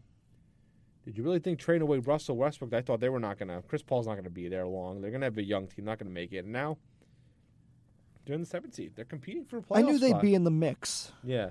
In the mix is my line for the Tennessee Titans. I'll allow you to use it for that one. But no, that it's very competitive. The West is very competitive as compared to the Eastern Conference because there's a lot of teams in the West that even could make it Yeah, on the Eastern side. There's every team under the Memphis Grizzlies one game out, half game more, Yeah, game and a half more. Yeah, they are. And then the difference between Brooklyn and Detroit is four. That's been kind of a recent trend with the Yeah. NBA, especially when it goes to the East and West sides here. Talk about the Eastern Conference. The Milwaukee Bucks are number 1, kind of expected. The Miami Heat, I thought they would make the playoffs. I didn't think they'd be the number 2 seed. They've been very good and well balanced all around. They're number 2. Boston Celtics number 3. Toronto Raptors number 4. Indiana Pacers 5. Philadelphia 76ers 6. Orlando Magic 7. The Brooklyn Nets 8. If I had to pick a team that was a little bit surprising here, I probably would say the Orlando Magic, and then maybe just the Miami Heat being all the way up that high. I did not expect them to be 2. I thought they were going to be a 5 or 6. I didn't think the 76ers would really pull through this year because it's been a trend with them in past years where it's they're going to be good, they're going to be good. No. Yeah, they're good for for the first couple of months. They're like, oh, this is it. They're the team. This is their year, and then they just crumble right after the All-Star break. So I think they'll continue. I think they'll make the playoffs, but I do think they'll fall out a little bit. I think Brooklyn's going to finish ahead of them. I think Brooklyn's going to figure it out. Really, you think they're going to? All right. What about teams like the Orlando Magic? Do you think they're going to be Is there any teams that you think? Do you think this is going to be the final 8 when it? Let me ask you this: these 8 right now, these 16 teams. Do you think this will likely be the set playoffs down the line, or do you think a team or two will probably be swapped out? In the East, yes. Mm-hmm. You think that's the 8 for the East? Yeah. West, I do. I think, and I think, and including Golden State, I think every team has a shot. Golden. It's weird not seeing the Golden State Warriors on there. So it really is. I'll say every single team has a shot to make it. Mm-hmm. I'm not counting out any single team in the West, Mm-hmm. but obviously the Hawks, the Knicks, the Cavs, they're not going anywhere. Well, that's But life. in the West, I do think every single team has a shot still. That's been the way it was. Anything else before we go on to the All-Star votes? Because we'll talk about the All-Star game. I'm a fan, much like the NFL Pro Bowl. I love the NBA All-Star Weekend. They announced their second go-round of the votes by the fans, as you know. The fans vote for the starting lineup, 3 front court, 2 guards, and then the coaches vote for the backup. So These are your top 3 vote leaders. If the All-Star ballots ended right now, they end Monday, I believe. This is what the starting lineup would look like. For the West, your starting guards are Luka Doncic and James Harden. Definitely. Expected. Yeah, definitely. I think there's no really shock what's going on there. Your front court, your starters would be LeBron James, Anthony Davis, Kawhi Leonard. Again, with the fan voting and whatever, expected. I would think so too. Some notable, the backups. These are like the 3 that are the first 3 out. For the West, you're gonna love this. Damian Lillard, Alex Caruso from the Los Angeles Lakers, the bald mama they call him, the backup point guard, and Russell Westbrook. And the backup for the front courts, it's Paul George, Nikola Jokic, the Joker from the Denver Nuggets, and Carmelo Anthony. I think the starter, it's fan voting. Fans want to vote for Carmelo Anthony. What do you think of Carmelo Anthony on the Portland Trail Blazers? I never even asked you about that. I haven't really been following as much as when he was a Knick. I was definitely I was a huge fan of him years ago. Yeah, no, definitely. I was a huge fan of him too. And then he kind of got into the same thing with Kyrie Irving. He kind of got trouble with the media a little bit, and then he had to leave New York because of I would say it was because of that. Yeah. And then he hasn't really been able to find a niche really ever since, but he's still holding his own. Yeah, he's been doing well for Portland, but I don't know about All-Star, but I guess it's just this is the problem with fan voting. Aaron Judge last year was hurt the entire first half, and I think he got 500,000 votes. Yeah, the fan voting takes up 50% of the total. They make up 50% of it, so that's what the West would look like. The starters, yes. The backups, a little bit. The East is a little bit different. The guards right now, if it ended right now, would be Trae Young and Kyrie Irving. Trae Young, yes, because he's very good, but he's also on a really bad team. Kyrie Irving, I don't know. I don't know if he's an all-star starter right now. I think he's hurting the Nets more than helping them. Yeah, I know. And if he was playing the whole year with those numbers, I can see it. But he's not playing a lot, so it's kind of weird. I think guys like Kemba Walker, Kyle Lowry, the first 3 out: Kemba Walker, Kyle Lowry, Derrick Rose. They are more deserving than I think those 2 guys. Trae Young could make it as a backup. I'm not sure about as a starter. I think because again, the popularity here. The front court, the starting 3. Giannis Antetokounmpo. Look at that. I'm going to keep saying his name because I got it right. Keep getting it. Pascal Siakam, the Toronto Raptors big man, who, again, he won Most Improved last year, but he could win Most Improved again because his numbers just jumped up again now that Kawhi Leonard's gone and Joel Embiid. Those are your 3 right now. Those 3 are kind of expected. Greek Freak, obviously, still playing at a high level. Makes sense. Pascal Siakam is getting a lot of attention, which is very good now. Now he's basically the number 1, number 2 guy kind of with Kyle Lowry. Joel Embiid's going to get it because he's the popularity also. But there's guys like Jimmy Butler, I think, could definitely be in the conversation. The first 3 out are Jason Tatum, Jimmy Butler, and you're going to love this one too. Taco Fall from the Boston Celtics. The big 7-footer who wears number 99, who averages 2 points and 2 rebounds a game. Any blocks? I think a block a game. Okay. I was going to say maybe that's the number that pushes him. Yeah, I think it's just the popularity. Plus, your name is Taco Fall. That would kind of make a little bit of sense. I always like seeing the runnings here. Obviously, 50% is made up by the fans for the starting lineup. 50% is by the coaches. They can't vote for their own players, obviously, and then 50, 25, and the other 25 is by a players. They do a little voting, and then when the backups are announced, all the coaches come in and make their votes, but they can't vote for their own players, obviously. So it'll be interesting to see what that is there. I think if there's any other NBA stuff, I think we're going to take a little bit of a break and then end it off with some baseball news that's going on, right? You ready for that? Ready to talk about some of the Astros, what's going on? Yeah, we got a lot to talk about that to close out the show. This is You're listening to Review and Preview on the Wave. Work it, make it, do it, makes us harder, better, faster. Andrew's bringing in the tunes. You're picking out some good tracks right now. I'm loving it. I like that era. I like that mid-century era. I like that too. So I'm glad we have the same taste with that. We got one more segment. We did a lot today. Talked a lot about the NFL, what's going on. Talked some NBA stuff here a little bit. A little bit of a slow time in the NBA because it's just the All-Star voting. But once it gets to the All-Star break and then the trade deadline, and then when the playoff race comes about, that's when it gets a little bit more intense. But we close the show with something a little bit more controversial, and that is the Major League Baseball. If you guys haven't been following, which you've been living under a rock, it's literally all over the news. The Astros got a little bit of trouble here. And if you want to explain to the people, we're going to let you talk about it since I know you want to talk about this whole scandal that's been going on. Yeah, so the Astros have been caught cheating in the 2017 regular season and playoffs. Players were hitting a trash can back in the camera room and relaying that sound to the hitters in the batter's box to let them know whether a breaking ball or a fastball was coming. And then for the 2018 season and in the 2019 regular season and playoffs, it was shown that players like Altuve, Bregman, Springer, they had microphones in the middle of their jerseys, and they were getting relaying signs that way. And for that, AJ Hinch and Jeff Luhnow, the manager and general manager of the Astros, they were both suspended a year and then within the week fired by the Astros completely. So now they were both without a GM and manager. And then Alex Cora, he was the bench coach for the Astros. Not everyone knows that. And then the manager of the Red Sox last year and the past 2 years. And then in 2018, it was shown that the Red Sox were cheating using Apple Watches and that kind of technology. And then Alex Cora was fired before the MLB handed out any suspensions. And they were possibly talking about doing a lifetime ban on him because he stole 2 World Series away, one with the Astros and one with the Red Sox. And still, they're probably going to wait to see whether he's going to get a job with someone else and then give him a suspension because then they will really know what to do. And then Carlos Beltran, player of the Astros in 2017. Somehow.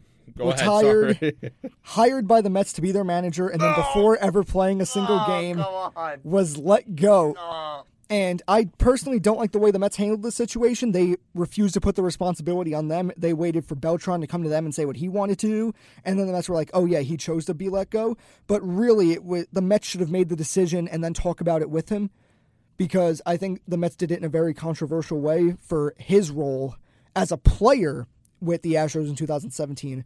And the suspensions to Luhnow and Hinch came before the 2019 allegations were made. So they might even get a bigger suspension because now they have to do a whole other investigation. And this all came out with by the Athletic writer Ken Rosenthal. He's probably the biggest MLB investigative reporter. The guy you follow for the Adam Schefter. The guy. Yeah. Probably everyone in both of those organizations must hate him. I think Ken Rosenthal is always going to be the guy to find things out. He's the first guy you go to on Twitter. For those listening, I was upset because he said the Mets, because somehow the New York Mets get involved in something that had nothing to do with them. They just you said Beltran was a player, so he kind of led, he was the player that kind of told everyone what was going on. He kind of led with that. No other players, I believe, got even in trouble. They can't suspend the players because because the union will have a problem with it, but it's also, if you suspend one player, you have to suspend all the players, then you have to figure out which exact players were doing it and which exact players were doing it. So there was really no way. That's a whole nother thing, because there's a lot of guys on that roster, too. So the problem with that is you don't know who did what and to what extent, so you put the blame on the manager and the general manager. They were overseeing it. Whatever involvement they had, it was enough to suspend them because they were supposed to be overseeing it and know what's going on. So... But Beltran was a player at the time. Supposedly, he was the one leading the charge. Now a manager. It was easier for the Mets to have him let himself go, and then have the Mets say, "Well, he wanted to go." I hate them. It's the life of a Mets fan. All right, so it's crazy what happened though. Now, obviously, I think it was right what they did, suspending them for a year, and then if they fire them, yes, do it as they may. Now, they're waiting for Cora to get another job to hand him a bigger suspension. I don't think you're going to see Cora probably ever managing a team again. No, it's always going to follow him. Yeah, and then Hinch, it wouldn't shock me if he never gets a job either. What do you think? Do you think... Jeff Luhnow definitely gets another job because Yeah. he built this Astros team from scratch that they have. Yeah. He went through drafts. He made some great trades, so...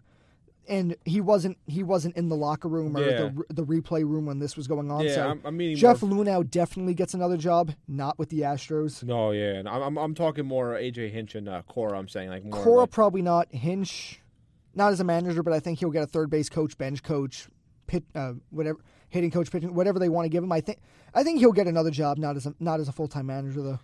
Yeah, it's gonna be crazy. Alex Cora, I think it's gonna be hard for him to get anything. Yeah, no way, no shot now. Doing it twice. Yeah, two World Series. Yeah. But if it comes out against AJ Hinch, then it might, for 2019 also, then that's going to affect him again. So, it's somehow, ruins my Mets. For some reason, they didn't get involved. This is the most Mets thing because me and my friends on my own podcast, Slickback Kickback Report, cheap plug there. We did a draft of the funniest, worst Mets moments of all time.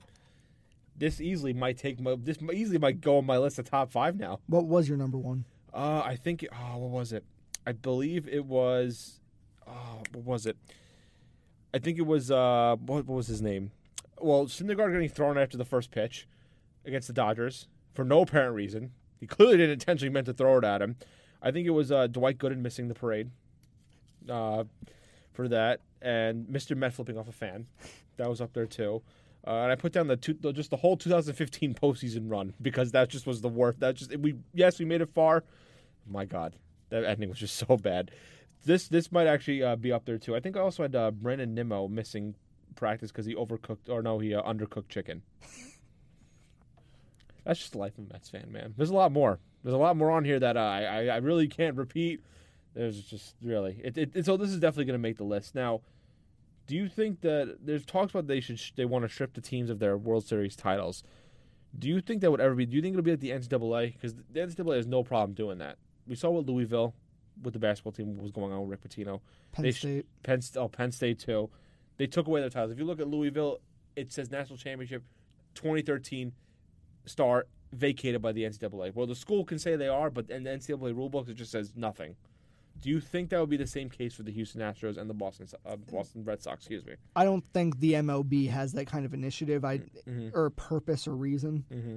I just don't think it would do anything. Like, there's no. You're not going to give it to the Dodgers. You're not going to give it to the Yankees. You're not going to give. Yeah, they don't even give it to. I think they don't even give it to. You're not going to give the Yankees the pennant last year or the year before, and then say the Dodgers would have beat the Yankees. Like, there's no point in doing it. And they're not even going to say like, 2017 nothing vacated. Like they're not even going to have that too. They're going to want to have that on there too. But I don't think so. And there's even talks of I saw something on some LA person on Twitter that said there's a petition for the Dodgers to get the World Series title. What are you going to do? Parade? Yeah, like a little bit too late. Like I was like that's not how it works, man. That's not how it works. But both World Series, 2017 and 18. I believe I'm assuming it was. I'm assuming it was for both of them. They didn't. The person didn't specify. They're saying that petition to get the World Series title back give it to Los Angeles, one or both. But that's never going to happen. But in spite of all this, Scherzer, Strasburg, Gonzalez. Does this just show how great the Nationals pitching is? It doesn't matter what the Astros know; these guys are just going to shut them down. That's true too. Because what if that's the thing? I didn't even think of that. What if the Astros just won this year, and the scandal, and then that started happening more? Then you're like, all right, this recently happened because everyone talks about the 2017 one for the Astros and the 2018 one for the Red Sox, but they went above and beyond this year. Subjectively, that investigation just started. Yeah, microphones under the jerseys. Yeah. So I mean.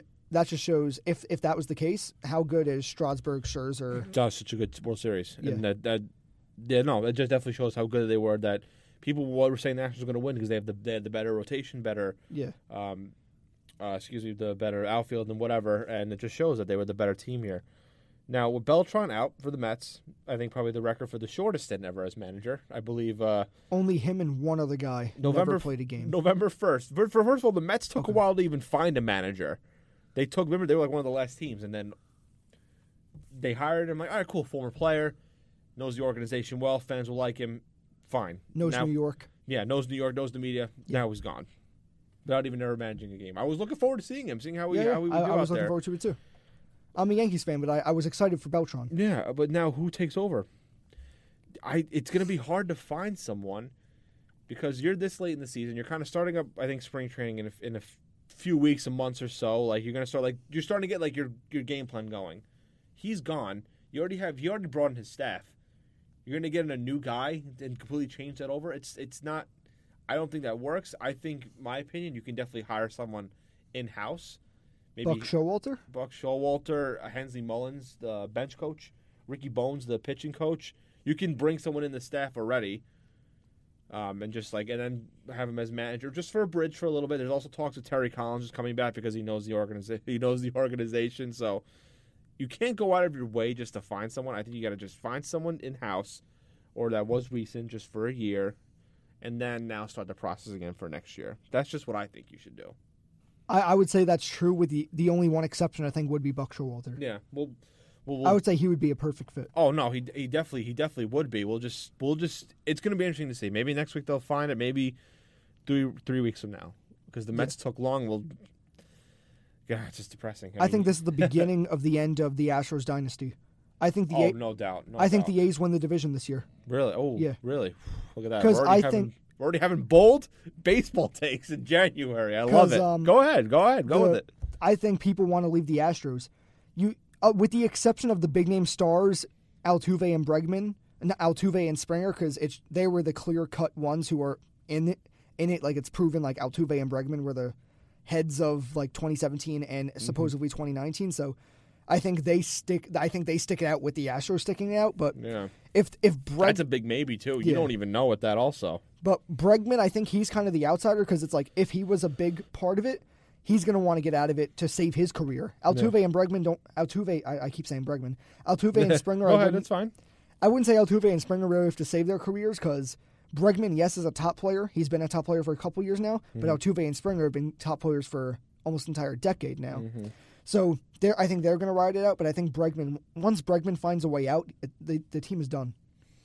Very good, very good. Now, how bad is this for the MLB with this whole sign stealing controversy? Because it's not like it happened years ago. This is recent. It's very recent, 2017 and 2018 with those titles.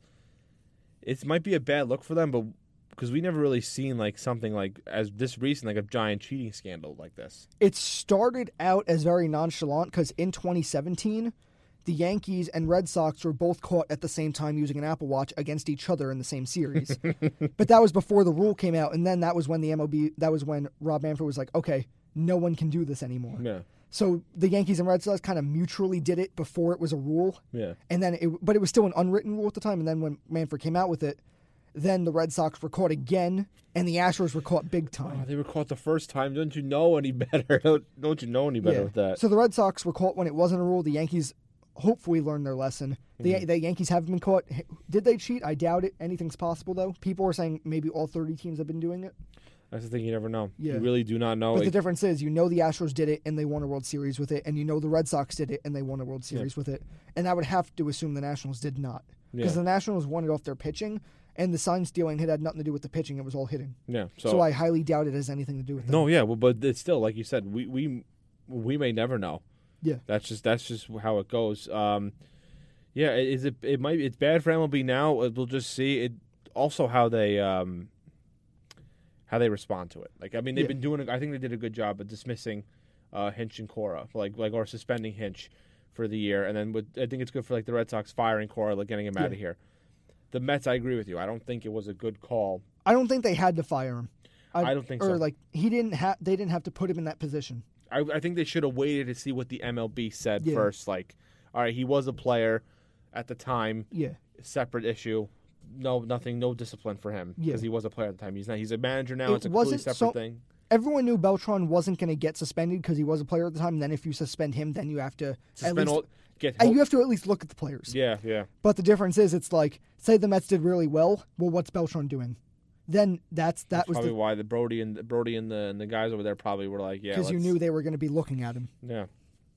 Yeah, that is crazy. I'm looking at a list of CBS some notable names here. Like I said, Hensley Mullins, Mets bench coach, Eduardo Perez, ESPN analysis, who was in the finals between him and Beltran. I mean, I wouldn't be surprised if they go after Eduardo again and be like, hey, remember the time we said no to you? Yeah. Why don't you come on back? We actually really do like you as a. Did you hear what happened with Jessica Mendoza? I saw. Do you know what? Tell me. I saw her on Golic and Wingo. Yeah. I saw a little bit of it, but I was meaning to ask you like the backstory behind it, though. So she's an ESPN analyst during Sunday Night Baseball, and she works in the front office for the Mets. Oh, double duty. So she was on a radio show, and someone asked her. Golic and Wingo. I saw. Yeah. I know that. Yeah. So they were like, "What do you think of Mike Fiers leaking this whole thing?" And she's like, "Oh, it was bad. He shouldn't have done it. I agree that it's good that it came out and that the MLB did something, but I don't like the way Mike Fiers came out with it. I don't like how Mike Fiers kind of blackmailed his whole team." And then that gave her a very bad look because it's like, is she an ESPN analyst saying this as a non-biased source, or is she a Mets worker putting her own organization first with the Beltran situation? So it's like, right now it's a conflict of interest of her because it's like, she is a non-biased ESPN analyst, but she's also a front office worker for the Mets of a team that just got their manager fired Yeah. because of the situation. I was. So thinking now about she's going that. to be lifted of both duties. They're talking about. Yeah, but I never saw that. When I heard about it, I'm like, wait, she does the voices on, or she does like the announcing for, or Yeah. like the for Sunday Night Baseball, but she also works for the Mets. You don't see. I didn't that. know she worked for the Mets until this. Yeah, knew- I didn't know. I didn't know that until honestly. And I'm a Mets fan. I didn't know that much about it. Because I see a lot of. I'm looking at like NFL. Like Jack Del Rio was an NFL guy on ESPN. He left for DC to coach for the Redskins. You can't do both. I didn't know you can do both for the MLB. So yeah, it wouldn't shock me if she's lifted from both because yeah, it's a conflict of interest. You're wait, you're on the Mets. You're supposed to be on the Mets side, but no, I'm also an ESPN announcer. I'm supposed to be talking. Like it's very weird. It's It's because weird. the MLB said no. When the MLB brought out the suspensions, they were like, no team can talk about this. Exactly. So it's like Justin Mendoza went on the show as an ESPN analyst giving her take, but then it's like, Let's not forget that she's also let's not forget she also works for the Mets. I don't even know what she really does with the Mets though. Like she's not in analytics. She's probably just a general, maybe front office, like middle person. Yeah, like it just like not even a scout. I don't even know the proper word for it, but Yeah, it's crazy now, and now you're seeing a lot of. I never really see anything like it's crazy, but of course make jokes that of course the Boston team cheated. Look what the Patriots did. Hey, listen, shout out to all the Boston people out there, but no, I think that about wraps it up there. Unless you have any other takes on the baseball thing. I have an interesting point. What do you think the difference is between the NFL and the MLB in this situation? So it's like the Patriots cheated with X, Y, and Z. Maybe other NFL teams did, and now the MLB teams did. How does it affect the different sports differently in the different NFL versus MLB? I think with the NFL, if this happened in the NFL with like it has kind of happened already. It took a lot longer to get the suspensions even going. I noticed at least with this the sign thing, like you kind of saw like, all right, now the news is coming up. All right, they're gone. The Patriots, we kind of Maybe it's just because the Patriots were the only team to get caught, and it's like that's what I'm saying. Maybe what do you do with the Patriots because they are the face of the NFL? Yeah, no, I would say that. But maybe it's also just like even like the Deflategate. I'm looking at it as an example. Like Tom Brady, the deflated balls or whatever. Like it took so long for them to get a suspension going, and then literally like a couple of weeks before the season, oh yeah, you're getting 4 games.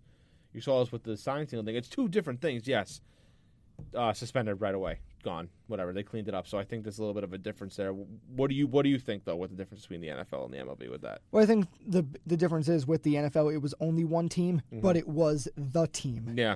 With the MLB, yes, it was 2 World Series teams, but it wasn't the same kind of dynasty. Yeah. It was a short-lived dynasty that it's like, okay, it was Astros going to be first- done. It was going to be close soon enough anyway. Astros' first title in a long time, I Yeah, believe. first time ever. First time ever, Yeah. and Red Sox 2013, I believe it was. Yeah. But like first time in 5 years. But they weren't like a dynasty where they were always in the playoffs, always in the It's World Series. I don't think there was a single player on the 2018 team as the 2013 team. Yeah, completely actually. different rosters. Yeah. Yeah, no, definitely. I think that about wraps it up. We're almost at the 10 o'clock hour here. Andrew, I think you did a good job today. Thank you. I think we did a good job today going back I and would say it was forth a great here. show. A lot of great stuff here. Guys, as always, thank you so much for tuning in on Facebook Live. Thank you so much for listening. You can follow the show at Review and Preview on Twitter, Instagram. We're going to be looking at a Facebook page soon, so stay tuned for that. On behalf of Andrew Scarpacci, I am Fonz DeFalco. Tune in next week. We'll be on Facebook Live and LIU Wave for Review and Preview. Have a good night, everybody.